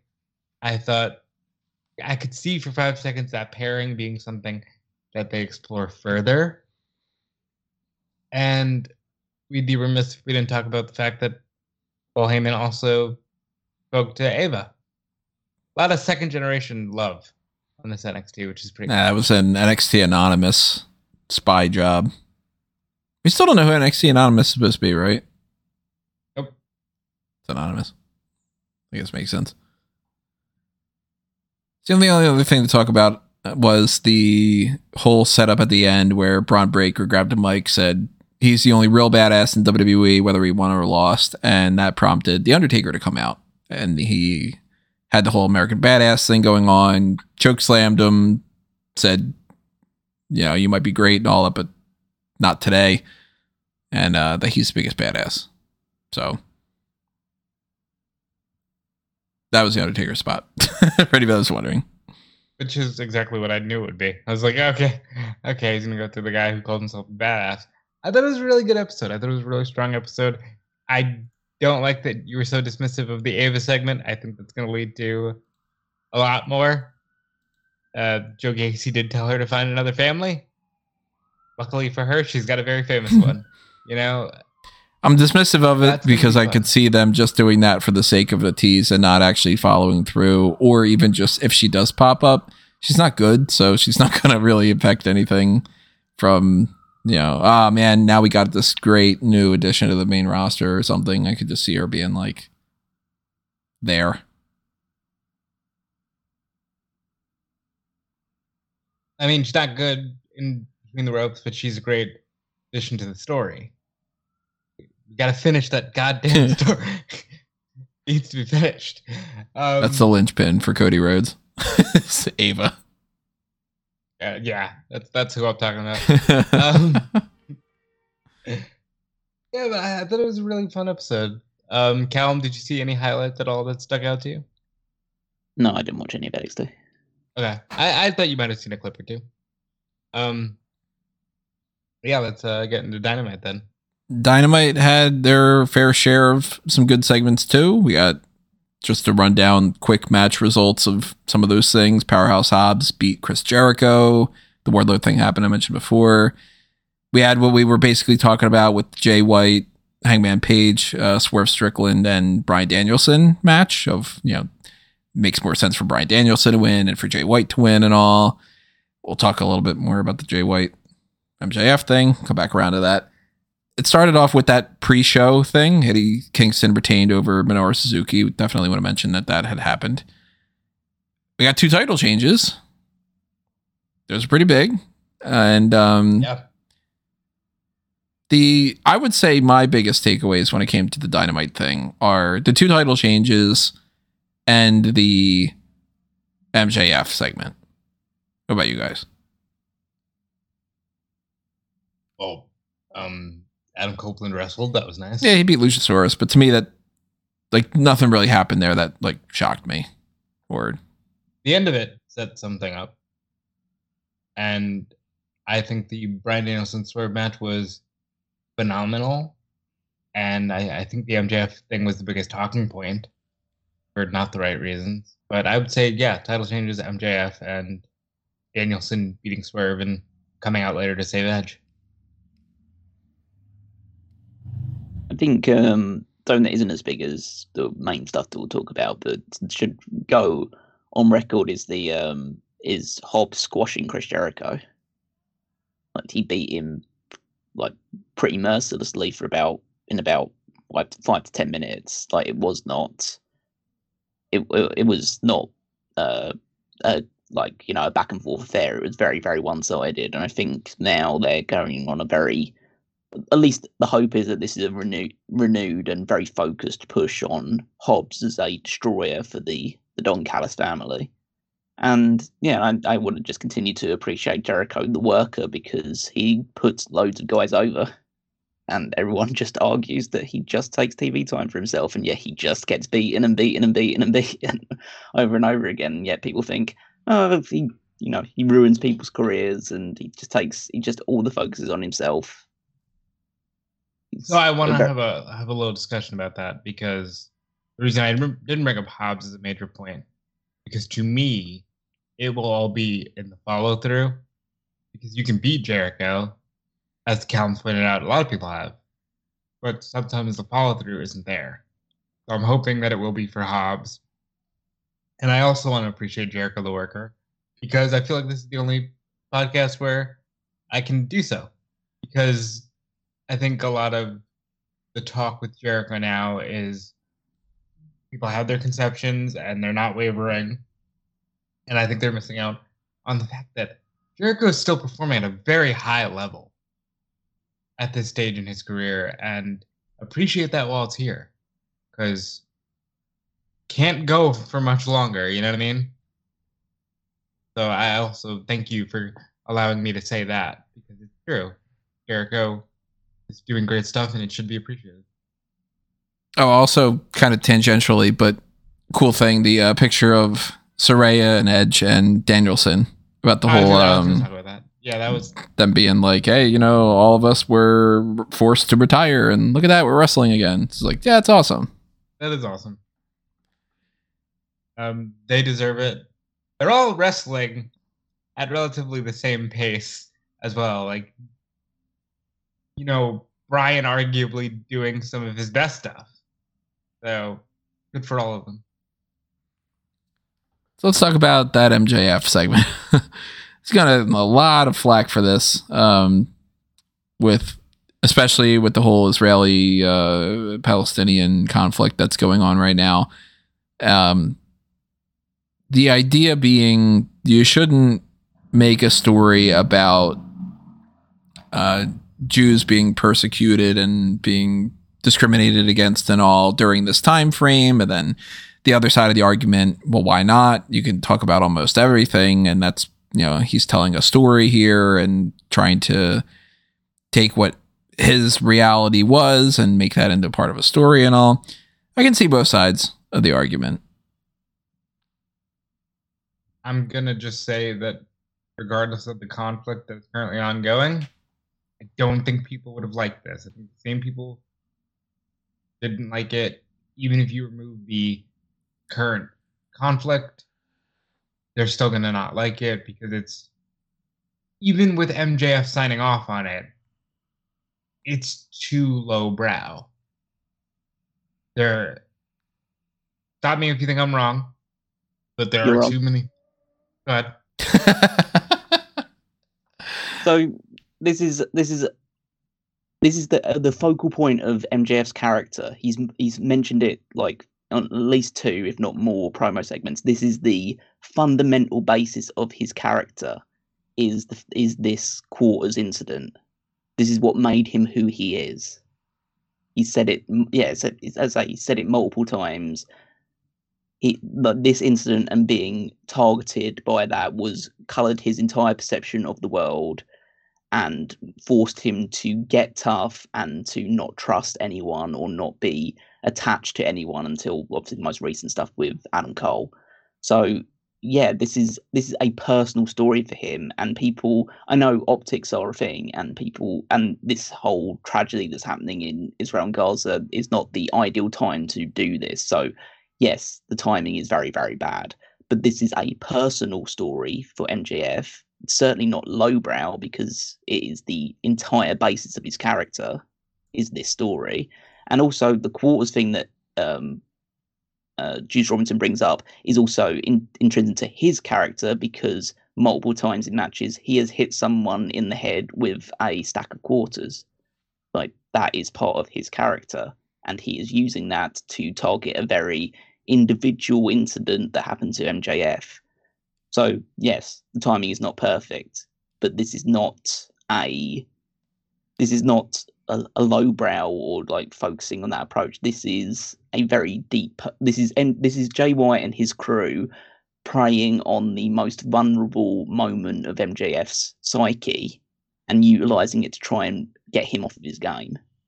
So I think that it's actually quite nuanced. I agree with you.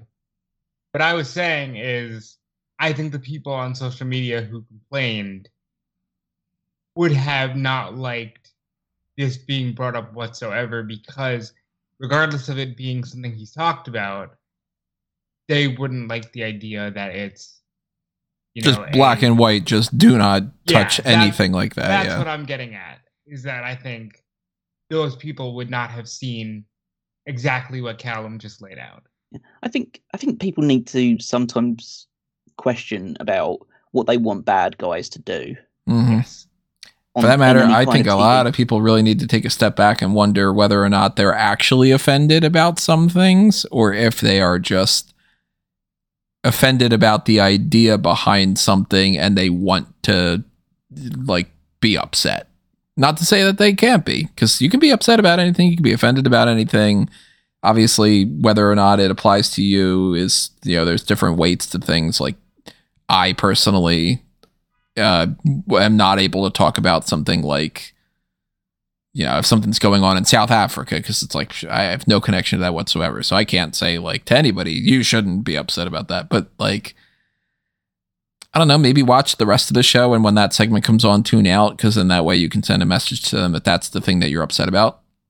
Instead of being like, AEW has lost me entirely as a customer now. I'm never going to pay attention to anything else they've ever done because this thing's offensive. And I don't know. I mean, by that rationale, shouldn't you be upset about the Swerve story? Right. Yeah, but I think that there's the big thing about that as well is a case of, again, this is a personal story about this part of MJF's character, and it's a case of if the end result was that Juice Robinson just beats the shit out of him with the stack of quarters and leaves him in a bloody heap, and and then every single week afterwards he just keeps knocking him out with the stack of quarters, and he keeps losing and he keeps getting beaten up and he ends up failing, then yeah, that is a really terrible, shitty story that you shouldn't be telling. But we all know MJF's going to beat the shit out of Juice Robinson and stand victorious over it. Hopefully he uses the weapon against him. I think. And honestly, it's so clear that MJF wants to do this. I think it matters to him that he wants this to be a positive story of like overcoming the type of bullying that he suffered. Yeah. So yeah, I personally don't have an issue with this, but then again, I'm not Jewish and I'm not part of that community, so I don't know if people want to take offense to it, they're more than welcome to. Again, and I'm not trying to position this as saying like you shouldn't be taking offense to it. If it's not for you, it's not for you. But like personally, I think that it's actually a good story to tell, and I think it's adding a lot of gravitas to this feud, which I think is desperately needed after so much of this bro chat shows stuff. Like MJF was getting very unserious, and now this is finally got his focus back where he's at his best. So that's, I agree. That for me is the positive out of this, is that he's finally taking a feud seriously, and we've finally got a feud that's focused on, wanting to be the world champion. I completely agree. And I think they're the perfect real scumbags too, because at this point, to call it what it is, MJF is like full babyface, and I think that they're a really good heel group for him to work against. And yeah, I mean, I'll say this: I didn't love it, but I myself need to take a step back and wonder how much of that didn't I love because I know that the discourse is going to follow, and that's the part that irritates me. But like, I think it's good for the character, and it's there's the meme now of MJF always has the villain origin story with everybody, but like these are real things, and whatever it is, MJF tells real stories about his experiences, and I think this will be a good one. Let's talk about those title changes. First up, Jon Moxley was supposed to go up against Rey Fenix, and this continuation of this international championship is just, we had this big, long, great run with Orange Cassidy. He drops it to Moxley. Moxley gets injured. He drops it to Phoenix in a fiasco of a match situation of what's going on there. Phoenix is all banged up, so he's going to drop it back to Moxley, who's not cleared to compete. So let's have Orange Cassidy come in and win the title from Rey Fenix. I hope this doesn't end with Jon Moxley beating Orange Cassidy and coming back around to that, because I think that at this point you need to pivot and you need to do something else. I'd rather somebody else beat Orange Cassidy and Moxley beat that person. I apologize in advance. It will. That's so lame to me if they just do that, because then it's like, why not just fucking hand them the title? Well, the thing that, like, Mox wasn't supposed to lose it, and I, especially when it's done for reasons and it's done sporadically like this, I think the trade-off isn't too bad. Like, I don't mind. Hey, wow, new champion, because we're on the other fucking channel. Roman Reigns has been champion for like 1,200 days. And, some of that is just stale. And I understand the weight of making championships mean more. but now you're telling the story of it's a very competitive scene. And can Cassidy hold on to the belt, or will he fall short to Jon Moxley again? See, I'd rather it be like Claudio beats Cassidy, or say, looking at the roster right now, like Cassidy loses it to. Actually, there's nobody that really like stands out to me right at this moment, especially because I don't think he should drop it next week. But like, I don't know. Say Cassidy loses it a couple weeks from now, or maybe even a couple of months from now, depending on when Moxley's going to be cleared to compete against like Nick Wayne. And then Nick Wayne loses it to Moxley. I just don't want to see, okay, and then we come back around and Moxley beats Cassidy again, because the only story that we can tell is, I mean, at least we got the belt back on Moxley, and let's just do the Cassidy match again. I think if you're in a position like this, you need to try a little harder. Well, I also think that we're going to see a really cool story told where Orange Cassidy is going to want to cut that same pace. You know, he's going to be very, I'm not defending the title, no. Like, no, I'm not losing again. And you tell that story of his personality changing. There's a great tweet, I can't remember the person, I apologize, that showed the differences between Cassidy's first title win and his second, where this time he's just obsessed with the title. Whereas before he was like, whatever, and now he's like, this gives me purpose, and I barely acknowledge my friends who are out there with me. Yeah, I was gonna say, like, I don't think the biggest story is like when Moxley's going to get that rematch or when he's going to potentially win the title back. I think the big story is what this means for Cassidy's character, which I think would gone in a bit of a weird direction after him dropping the title in the first place. But now you've got a really good opportunity with these bizarre circumstances that it might just fall into your lap of doing a bit of a twist in Cassidy's character. As Rob says, that tweet that came out of showing the first title celebration, which was just him looking at the crowd and feeling like he acknowledged that he finally made it after always being considered that he never would, and celebrating with best friends and all that other great stuff, was just like completely counteracting what his victory in this match was, which he won pretty quickly and beat the shit out of Phoenix to do so. Like Phoenix was hurt pretty badly and probably could have been beaten even sooner, but Cassidy had to make sure that he would get the pin. And then him standing in the ring, just staring at the title, not acknowledging the friends around him, not acknowledging the fans at all, just absolutely obsessed with the title in his hands. I think we're going to see a Gollum character develop here. Like, this is a guy who wants that title, who after losing that title now doesn't want to ever let it go again. I think the real smart decision, or at least initial decision to go with this, is you have the match between Moxley and Cassidy at Full Gear, and Cassidy beats him. Yeah, that's like what I want to see. Especially if he, not that I want him to turn heel, but especially if he does something that's a little like desperate to kind of retain it. I don't think he should turn permanently heel. I think he should be slightly heel while holding this title, like teetering that edge, kind of. Yeah, I think just taking slightly more desperate measures, or just a win at all cost mentality. And what I would do, is you can tell another little story about this, just use these circumstances to your advantage, and basically have Full Gear comes up, you have Cassidy defend the title a few times in the meantime, but you show that slightly more heelish desperation to win. And then you have his match against Moxley at Full Gear, you have Cassidy win, and then you build up to the rubber match at Winter is Coming, or something like that, and then you can go either way. You can either reaffirm Cassidy as the champion, or you have Moxley win, but then at least Cassidy's had another substantial, meaningful reign for his character. Even if it isn't as long as the first reign, it's meaningful for his character to have that title reign, and then you can make something of it, and still then revert back to Moxley being the guy holding the title. You know, have a Texas Death Match or something like that to finish it off. Actually, I like that wrinkle of get to the rubber match, but I also think that he definitely needs to refuse to defend this title.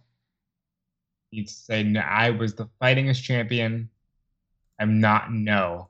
He can do it in his Orange Cassidy way, but He has to be very definitive, like, no, I think not defending.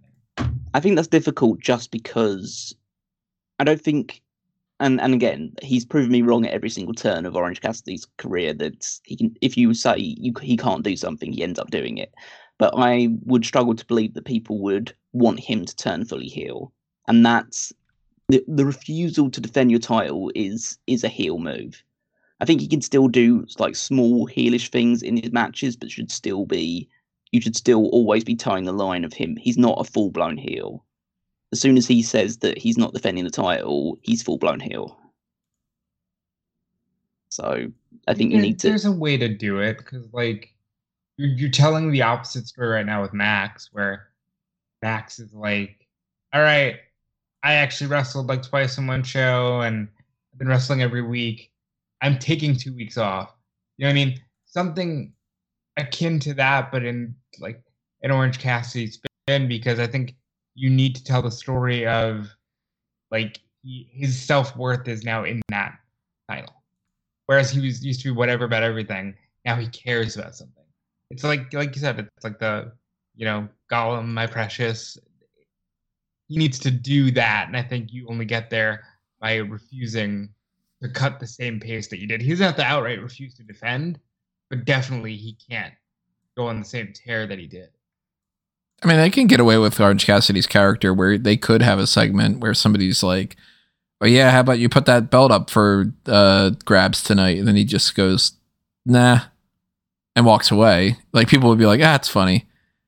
And then they can kind of play into that a little bit and have it be like, "Well, I mean, you haven't actually, like, why haven't you done that?" And he can, again, play into the fun element and be like, "Yeah, I'm tired. I don't want to do it today," and stuff. And then it could get to the point where he has to, and then eventually somebody calls him out like, "Wait, this isn't just you being whatever. You're not defending." Yeah. But yeah, I mean, I could definitely see him have a match with Hook over the title as well at some point. And being the fact that they're a team, and Hook's the one that got him this opportunity. If you'd watched the the setup for that, yeah, so yeah, I could definitely see them end up having a match as well, and maybe cause a few fractures there. But yeah, I think this is a fun story, and I think they're making the best out of a really unfortunate set of circumstances.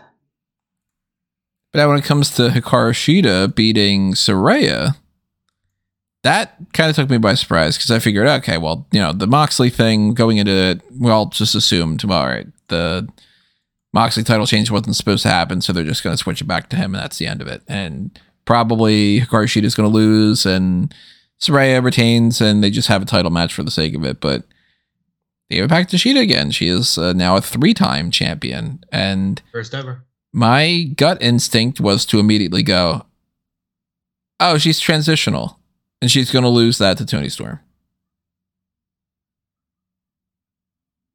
No, I kind of hope that's not the case, but obviously there's a very high possibility because Shida, since her first reign, has had another reign where she was transitional, so she could be another transitional one.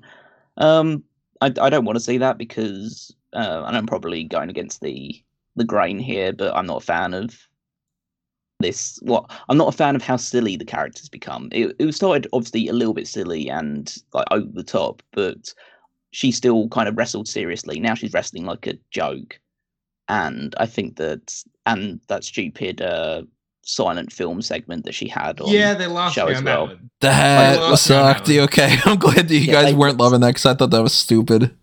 Well, they've like it's one of those things that I think, as Joel Lanza describes it, is like they've become a salty hammer company in certain aspects, which is something that you've always gone with WWE, where they have some little wrinkle of somebody's character that's a little bit funny or gets a bit of traction, and then just hammer it home. The same way that like Daniel Garcia has to do the dance pretty much every second in his matches now. Yeah, it's like you play it a little bit, like be a bit clever about it rather than just going, haha, she's silent movie star, she do silent movie now, and then just like hammer it home that she's a silent movie star, she's timeless Toni Storm, hammer. And and the fact that Roderick Strong has to shout Adam every 30 seconds. Mm-hmm. Like, those segments have gotten to the point where I don't even really watch them, to be honest. It's just like stop like go back to being like do bits and pieces of it, but be I don't know, subtle about it, but be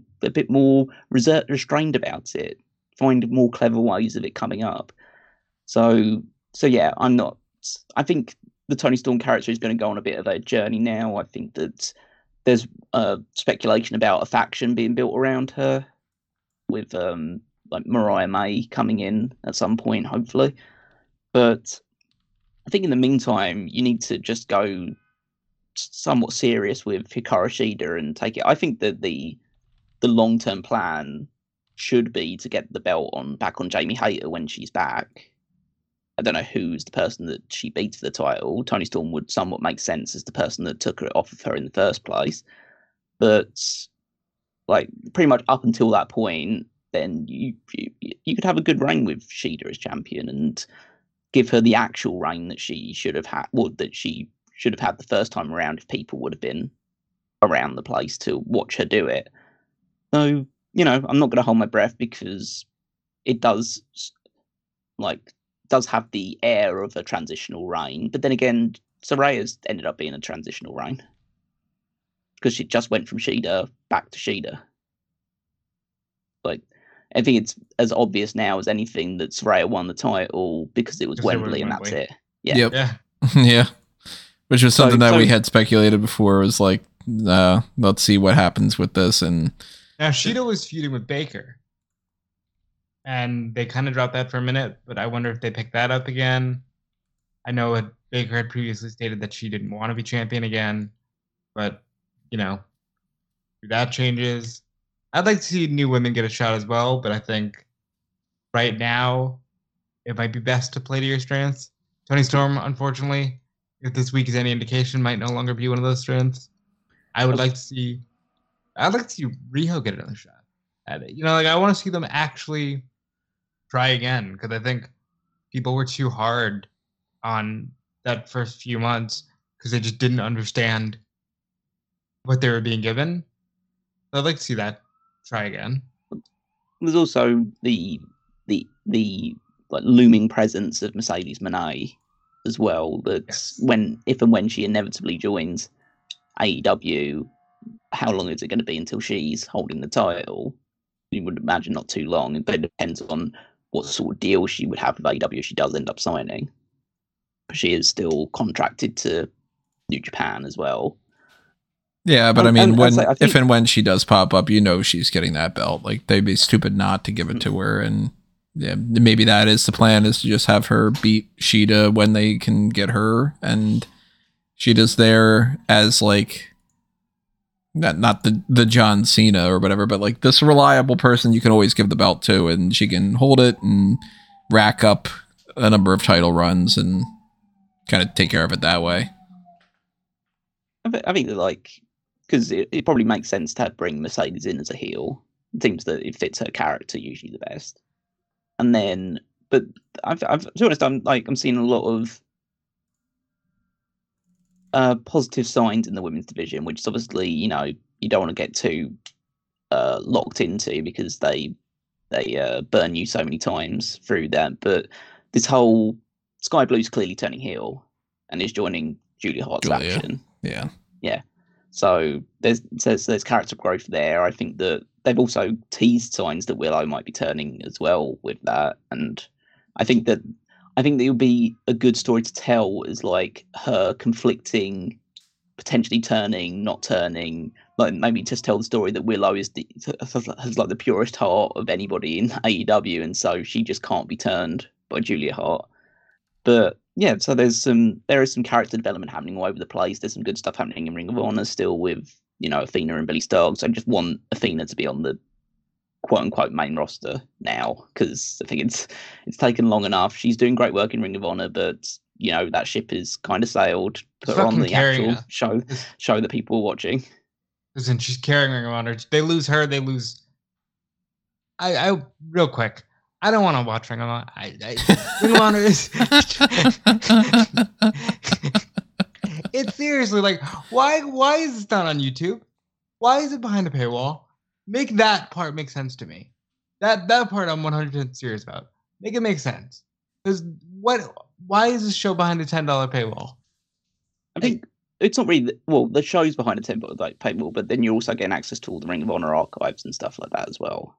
So I understand the reason. I understand the reason why they have a separate Ring of Honor club for it. They might as well try and make money off this thing as well. Like, if you don't want to pay for it, you don't want to watch it, then that's totally up to you. Yeah, I think the catalog is great. I'm just saying, like, your mainline show as it is, being behind the paywall, I don't think it's beneficial to them. No, they probably should be doing something to get, like, if they were to make it free, or at least make some episodes free, they'd get more eyeballs on it and maybe, like, get more fans to it. Because I think they've tried to pepper in, well, as we've seen, they try and pepper in Ring of Honor stuff on the main shows, but I don't know what effect it's having. Again, I don't have the numbers in front of me to say, like, subscribers have gone up X-fold since they started introducing some Ring of Honor people on TV. But I just want to see the best people on the main TV shows, and Athena's one of the best women's workers in the world at the moment, so she should be on either Collision or Dynamite and Rampage rather than just being confined to Ring of Honor. So, but there are some positive signs. They seem to be going in somewhat the right direction, but who knows when that's going to change. Arguably, Athena should be the AEW Women's Champion, doing her stuff, and then Ring of Honor should be messing around with, I don't know, the younger upstarts. Sky Blue as champion, or Julia Hart as champion, or messing around with somebody that they can kind of not have to put as much emphasis on, because hey, that's, like, you don't want to call it this, but it's their NXT. So then again, NXT has Becky Lynch as the women's champion. So. It's their NXT level up, brother. Like, it's level up. No, seriously, like, I have big issues with the way that they present Ring of Honor, but I also agree with Cal, and I think that there are positive signs in the women's division. I just hope that the consistency is there. So, gun to your head, right now, who beats Sheeta? Mercedes Moné. Thunder Rosa. Forgot about Rosa. I'm going to go Toni Storm. So, 3 different options there. And when Baker wins it, we're all going to go, okay, I'll be the only one celebrating, and everybody else will groan. Well, hold on. I do have Baker on my team for the women's mock draft thing, which, for anybody that's wondering, that's going to be coming up soon. We already did the mock draft for that this week. We'll be doing the matchmaker side of it, talking about the pay-per-view so we can break down, which we've made changes to our rosters out of the mock draft, which is kind of interesting. And we'll explain that when it comes around to it. But yeah, there's been a couple little tweaks to that. I think actually all 3 of us made changes, didn't we? I know at least Calum and I did. Did you change anybody? I didn't solidify any changes yet. I did think about picking up somebody that you dropped. Yeah, we need to talk about that, because if you're not picking her up, I want to pick her up. So yeah, that's let us know who you think that might be in the comments. Ooh, yeah. Mystery. Oh. All right, so let's get into SmackDown for tonight. Round out these hot tags with actually quite a bit, to be honest. It's funny enough. Now, a lot of this is stuff that I just saw something pop up before we get into SmackDown. That was another breaking thing? We're running into this report that, it's from Fightful, that Fightful Select has learned WWE has been planning to have Randy Orton back by Survivor Series. So, could change some things. We could have Randy Orton back. We've got some kind of a date. And I've missed Randy Orton, so I'm glad that he's healthy and able to do a little bit more. Hoping that we got some good stuff coming up in the future with him for sure. I'm glad to see that he is on that recovery to return, instead of it just being like, the update is it's still not all that good, or, So the things advertised for tonight, at least as far as an official capacity is concerned, Pretty Deadly is going to go up against Ridge Holland and Butch. I like them, but honestly, who fucking cares? Especially in comparison to some of these other things. Roman Reigns looks going to return. You know, they've milked a lot of that whole Roman Reigns returns This thing. one's an actual return. He hasn't been around since SummerSlam. It's ridiculous. John Cena's going to be there because they just a match with Roman Reigns at Crown Jewel. Most likely, because it doesn't seem like they're going to go with the AJ Styles one or the LA Knight one. And Triple H will make a, quote, special appearance. Now, originally they had said he'll make an announcement. And now, since then, they've been using the phrasing, make a special appearance.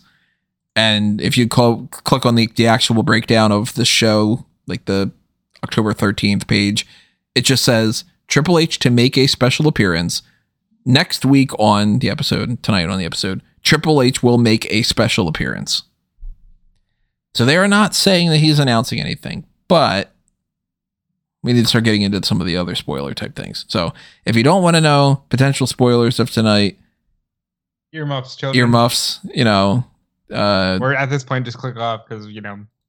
Like, mute the video and let it keep going. Give me the watch time. Yeah, well, that's fair. But yeah, earmuffs. A lot of these stories are coming from Boozer on Twitter, some of them from WrestleVotes to kind of back things up. And then, of course, elsewhere, it's kind of chiming in with their thoughts and whatever. And then Fightful, you know, a legitimate source. Boozer's been doing really good. Just to get that out there. Boozer's been hitting a lot. The CM Punk stuff is still kind of, that's spotty. I don't know what's going on with that one. But even then, Houseman keeps reporting stuff and whatever. So, you know, yeah, but that's kind of, you know, it's another story for another day. But Boozer had said something about a segment being added to Fastlane that didn't end up happening. And he's teasing that might happen tonight. So that's something to pay attention to. On top of that, few ideas floating around for Triple H's announcement. No one knows yet. This is from 4 hours ago. And for context, it's 5:34 when we're recording this right now. So something might break in the meantime. No one knows yet, but it could be one of the following. War Games, a tournament, Roman's Crown Jewel opponent, return of show managers, new titles, only Triple H knows. Continuing on with that, there was a tease of an Eric Bischoff gif. And then the news just gets put out there. Nick Aldis is going to debut on SmackDown tonight as SmackDown's new general manager. And we can kind of assume that Adam Pearce is going to be either the Raw general manager or that Adam Pearce will be used as like the overseer overall for WWE. And that maybe some other person is going to become the Raw general manager and it'll be like Pearce over the two of them. I think the more simple explanation is probably that it's just Pearce is going to be on Raw and SmackDown's going to have Nick Aldis. WrestleVote says, rumors of Nick Aldis debuting tonight on Raw as SmackDown general manager. Source states that within the last month, there were discussions and ideas thrown around to see if Aldis' wife, Mickie James, would be interested in such a role as co-GMs. This doesn't look to be happening, though. Yeah, no shit. She's headlining Bound for Glory. You know, it's like... Yeah. I know WWE would be so focused on not having her wrestle. It's still so good. Yeah. That's always seemed weird to me that with Mickie, it's always like, yeah, we know she's great. We don't really want to use her. Why? But then again, I've always been a Mickie fan. We know that we're going to get some Street Profits and Bobby Lashley and the LWO stuff tonight and all that kind of crap. You know, they're going to kind of bounce around with some of that stuff too. But, some other teases that Boozer's put out. The trade happens tonight. Also, you might get shocked. I ask you to let it take its time to cook to conclude. Tonight, they meet for the first time. Also tonight, another meet for the first time. Meet EET, not EAT. It's not like Stacey X coming soon. Rhodes gets a huge reminiscent moment. And... excuse me. He had also tweeted out to Logan Paul being on the poster for Crown Jewel, which doesn't seem like Logan Paul is really going to be doing that. Seems to be Austin Theory and Grayson Waller might fight for the tag titles tonight. WWE announced that. Oh, it's on the site? It wasn't last time I refreshed it. Oh, yeah, it is. Okay. So Cody Rhodes and Jey Uso are going to fight Theory and Grayson Waller is added to there. Whoever is there, make sure to stay after Sammy Ray Lee versus Imperium post SmackDown. Big opening for tonight to be the tonight they meet for the first time. Another meet for the first time thing has been followed up with as a quote, "Have you met our newest acquisition?" So there's been on everything. It seems like it's Jade meeting somebody for one of them. And I would assume that's probably Flair. Is like Jade Cargill has some kind of a backstage thing with Flair. What do you guys think? Yeah, I would say so. He hasn't met anybody outside of Shawn Michaels and Triple H yet, so that makes sense. But Yeah, also Bianca is on that's it. SmackDown, isn't she? Oh, she's on the roster, but she hasn't been there for a while. Yeah, I'll say Flair, but that is another option. What do you guys think the other meet is going to be? Sean Stasiak? I don't know. Because if we're getting the trade, maybe it's something like that. Maybe it's like A Raw person coming out to SmackDown. Wait, what'd you say? A Raw person coming out to SmackDown. Yeah, I mean, the trade is somebody from Raw is going to switch over to SmackDown because they had been talking about that with the Jey Uso thing, which I still keep thinking that it's Cody, but maybe it is somebody else for all we know. Maybe it's... Actually, I don't know. There's nobody that comes to mind that I can think of that's on Raw that could go over to SmackDown and that could be like... And then they're going to meet somebody for the first time. Because it's not like if Chad Gable comes over, it's going to be like, ooh, he's meeting Carlito for the first time, or, you know what I mean, Akira Tozawa, or anything that I can think of. Well, do we know it's like, how have they worded this in terms of the meeting side of it? Is it not just a case of the audience meets their the new SmackDown acquisition instead of like somebody on the roster meets the new SmackDown acquisition? For at least as far as this tease from Boozer is just tonight, ... They meet for the first time. Okay. And then that also that's the beginning of the night. Big opening for the night. So whatever it is, it's going to happen first, which may even be tied into the Triple H announcement, or it might be like, for all we know, this could be Triple H starts off the night to say Nick Aldis is whatever, and then Nick Aldis brings out the trade, and it's Nick Aldis meeting that trade person for the first time. And it might be all three kind of tied in together. Well, to add to that, Fightful Select said the trade is set. It's not Cody Rhodes. Huh. That's interesting. If it's not Cody. So I saw some people speculate on Twitter, and again, I don't know if they have any inkling or anything like that, but there's just in the trade is Kevin Owens. And I definitely think it's either Kevin or Sammy. I had said way back in the previous, first couple things that we had talked about, I was like, oh, Kevin is really mad at the idea of Jay being there, and if they sent Sammy over, then he would have all the more reason to be upset because he's just lost his tag team partner. So they still could potentially do that, but they did just have the whole he's fine with Jay thing. So unless they want to backtrack on that specifically, then... That could also be the end of the story.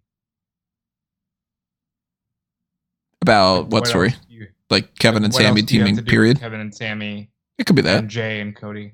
But then again, the problem with that is War Games. That feels like what they would have. But now, just spitballing, if they do have a new SmackDown GM, maybe we go back to Raw versus SmackDown with a bit more direction. Could be. And that could be even tied into the idea I pitched before. Maybe War Games happens at Crown Jewel. And Survivor Series is Raw versus SmackDown. And they set up the idea of like, okay, we're going to get this War Games thing out of the way. And then we're going to get into some Raw versus SmackDown stuff.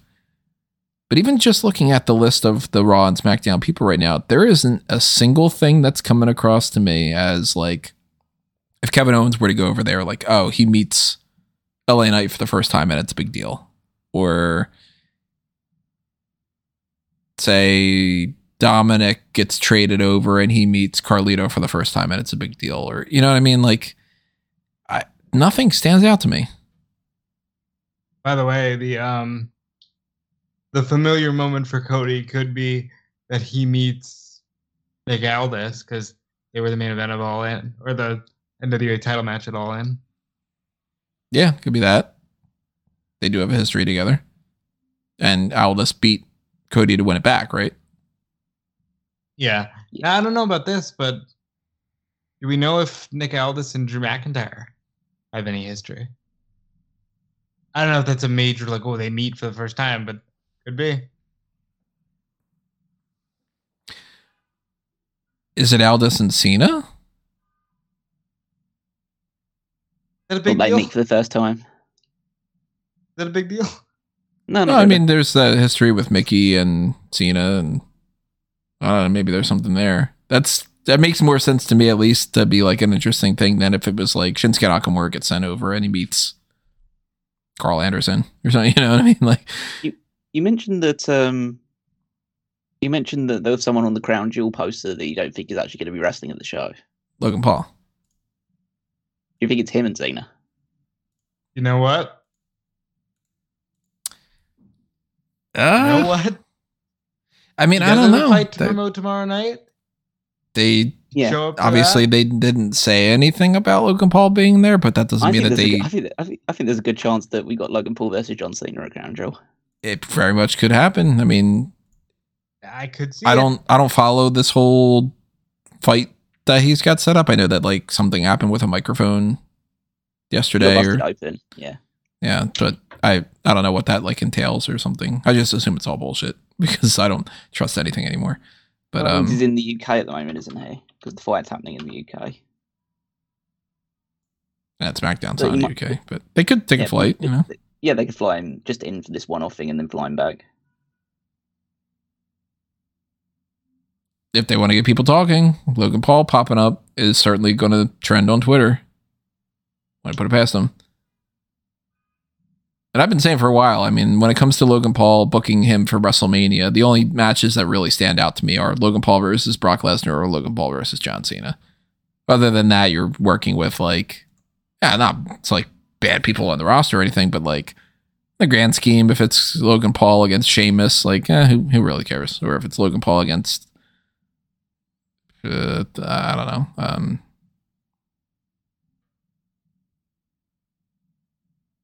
I think that could be it, because if that's the case, then you take Logan and then take Cena out of the equation, and then you could do the AJ Styles or Roman Reigns thing, and yeah. I like that you're rooting for AJ. I really appreciate it. Because they got to come back around to that. I mean, that's pretty stupid that they just did this whole like the OC gets attacked to set up a Styles and Cena thing, and then Cena gets a new partner with LA Knight and Styles gets pushed away. And if they don't come back to it, then it's like, wow, you really don't give a shit about AJ Styles, do you? You know? Yeah. So at least as far as some of these go, come back around, circle it. Do you think that Triple H is going to announce anything other than potentially the Nick Aldis thing or the trade? No. I think he announces Nick Aldis, who announces the trade. I think he's going to announce that Tony Khan has a small winky. Wouldn't that be great? That just like starts off the episode. He's just like, he does the usual like, we are NXT, we are Raw, we are SmackDown, we are WWE. Thank you for being here on the season premiere, everybody. This is going to be a great show. Tony Khan's on small dick, and the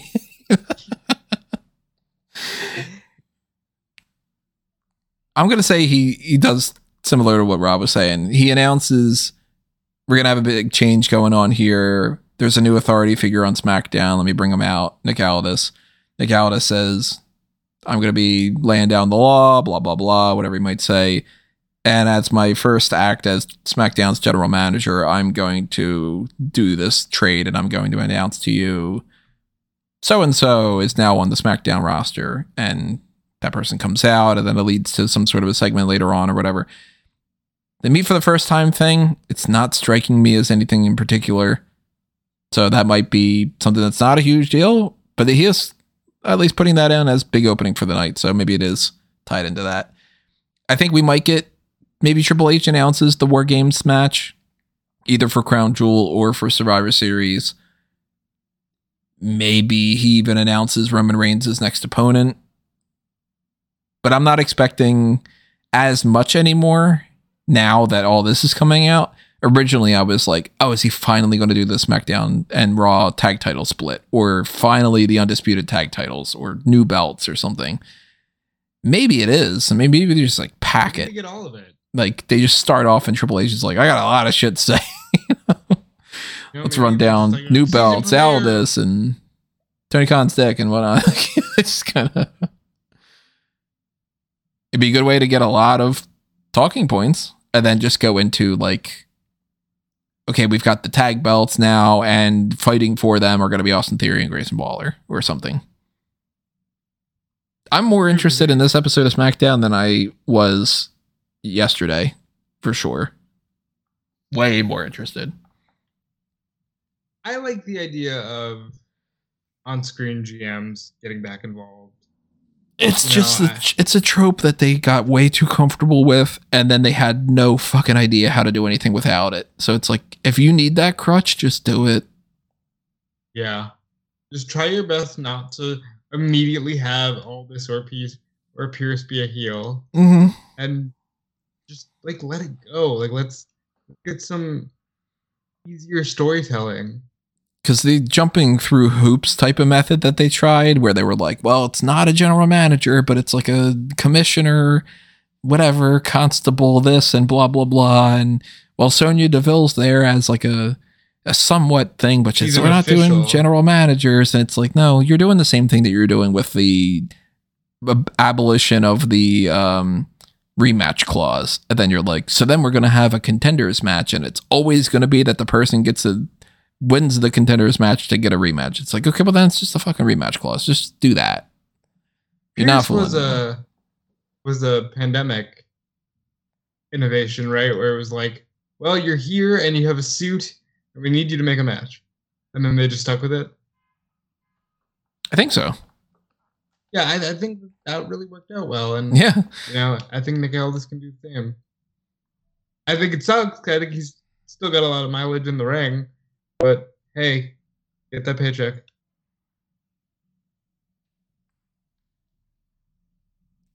So I think that's it.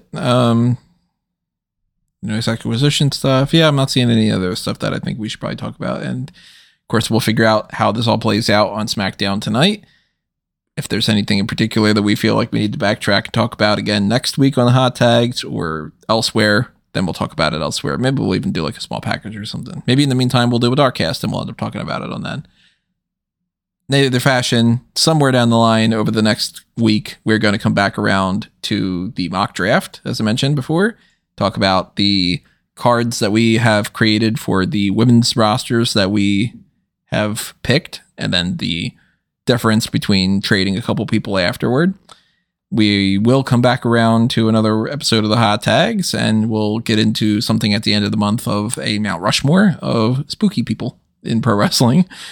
And somewhere along the way, that Darkcast will pop up. So if you want to join the channel membership on YouTube or you are on Patreon, get access to the Darkcast here. You not only will get that, you'll get access to all the previous Darkcasts. So if you want to go back and check out the archives for those other episodes where we had done some fantasy booking of giving, I think it was Money in the Bank to people each particular year, if we would have gone back in time to do that, or we've done things like the 38th Spectacular where we talked about the Simpsons being characters in WWE and so on and all. We have a lot of weird range of Darkcast material, and I think that you enjoyed it if you've never checked them out before. Pick Your Poison's another option for that too. Even $1 a month, greatly appreciated, as well as the thanks button and all that stuff there. Make sure you are also going over to fanboysanonymous.com and liking and sharing and following everything that's happening on that website. And, you know, checking out the latest fan tracks, which is Pokemon Mewtwo Returns, if you're interested in the Pokemon series, where Rob and I watched whatever that abomination was of a bastardized version of an extended work print version 1 thing. So, you know, existential crisis plus mass confusion. Thank you to Guest 5 for sponsoring that. And if you go to the link tree over there on amangotree.com, you'll see links to this and Fanboys and Smart Guy Moment and everything else that's happening under a Mango Tree, including my personal accounts at Tony Mango. Yep, and you can follow me, Rob, at Dude Police everywhere. DudePolice.com is actually like, I was working on it yesterday. I had Tony helping a little bit, so some headway on that. And just follow me everywhere on social media at Dude Police. Callum? Dudefleece.com was a pandemic creation, wasn't it? It was actually, yeah. Just like Adam Pearce. You can follow me on Twitter at Wigmeister14. You can check out the power rankings every Saturday on smartcatmoment.com, where I rank the WWE superstars based on their previous week's performances. And over on Smart Cat Moment, you can also find the Fantasy League, where our teams are picking up points every single week as we continue to battle for the crown at WrestleMania 40. So either find it through Smart Cat Moment, or you can head directly to www.fantasyleague.com and find it there. Stay tuned as well in the future for DC versus Marvel Survivor Series coming up in November, early December, sometime around that range. We're going to record it sometime in November at the very least, and it'll come up a couple weeks after that. But that's something that's on the back burner. Check out the Blueprint Project happening over in Fanboys. And that's going to do us in for the hot tags, everybody. Thank you for listening to this episode. Thank you for your comments. If you didn't leave a comment, then I rescind that thank you. And you have to earn it by leaving a comment. That's your homework. We will see you next time, everybody. This has been another Smart Guy Moment, and we are being counted out.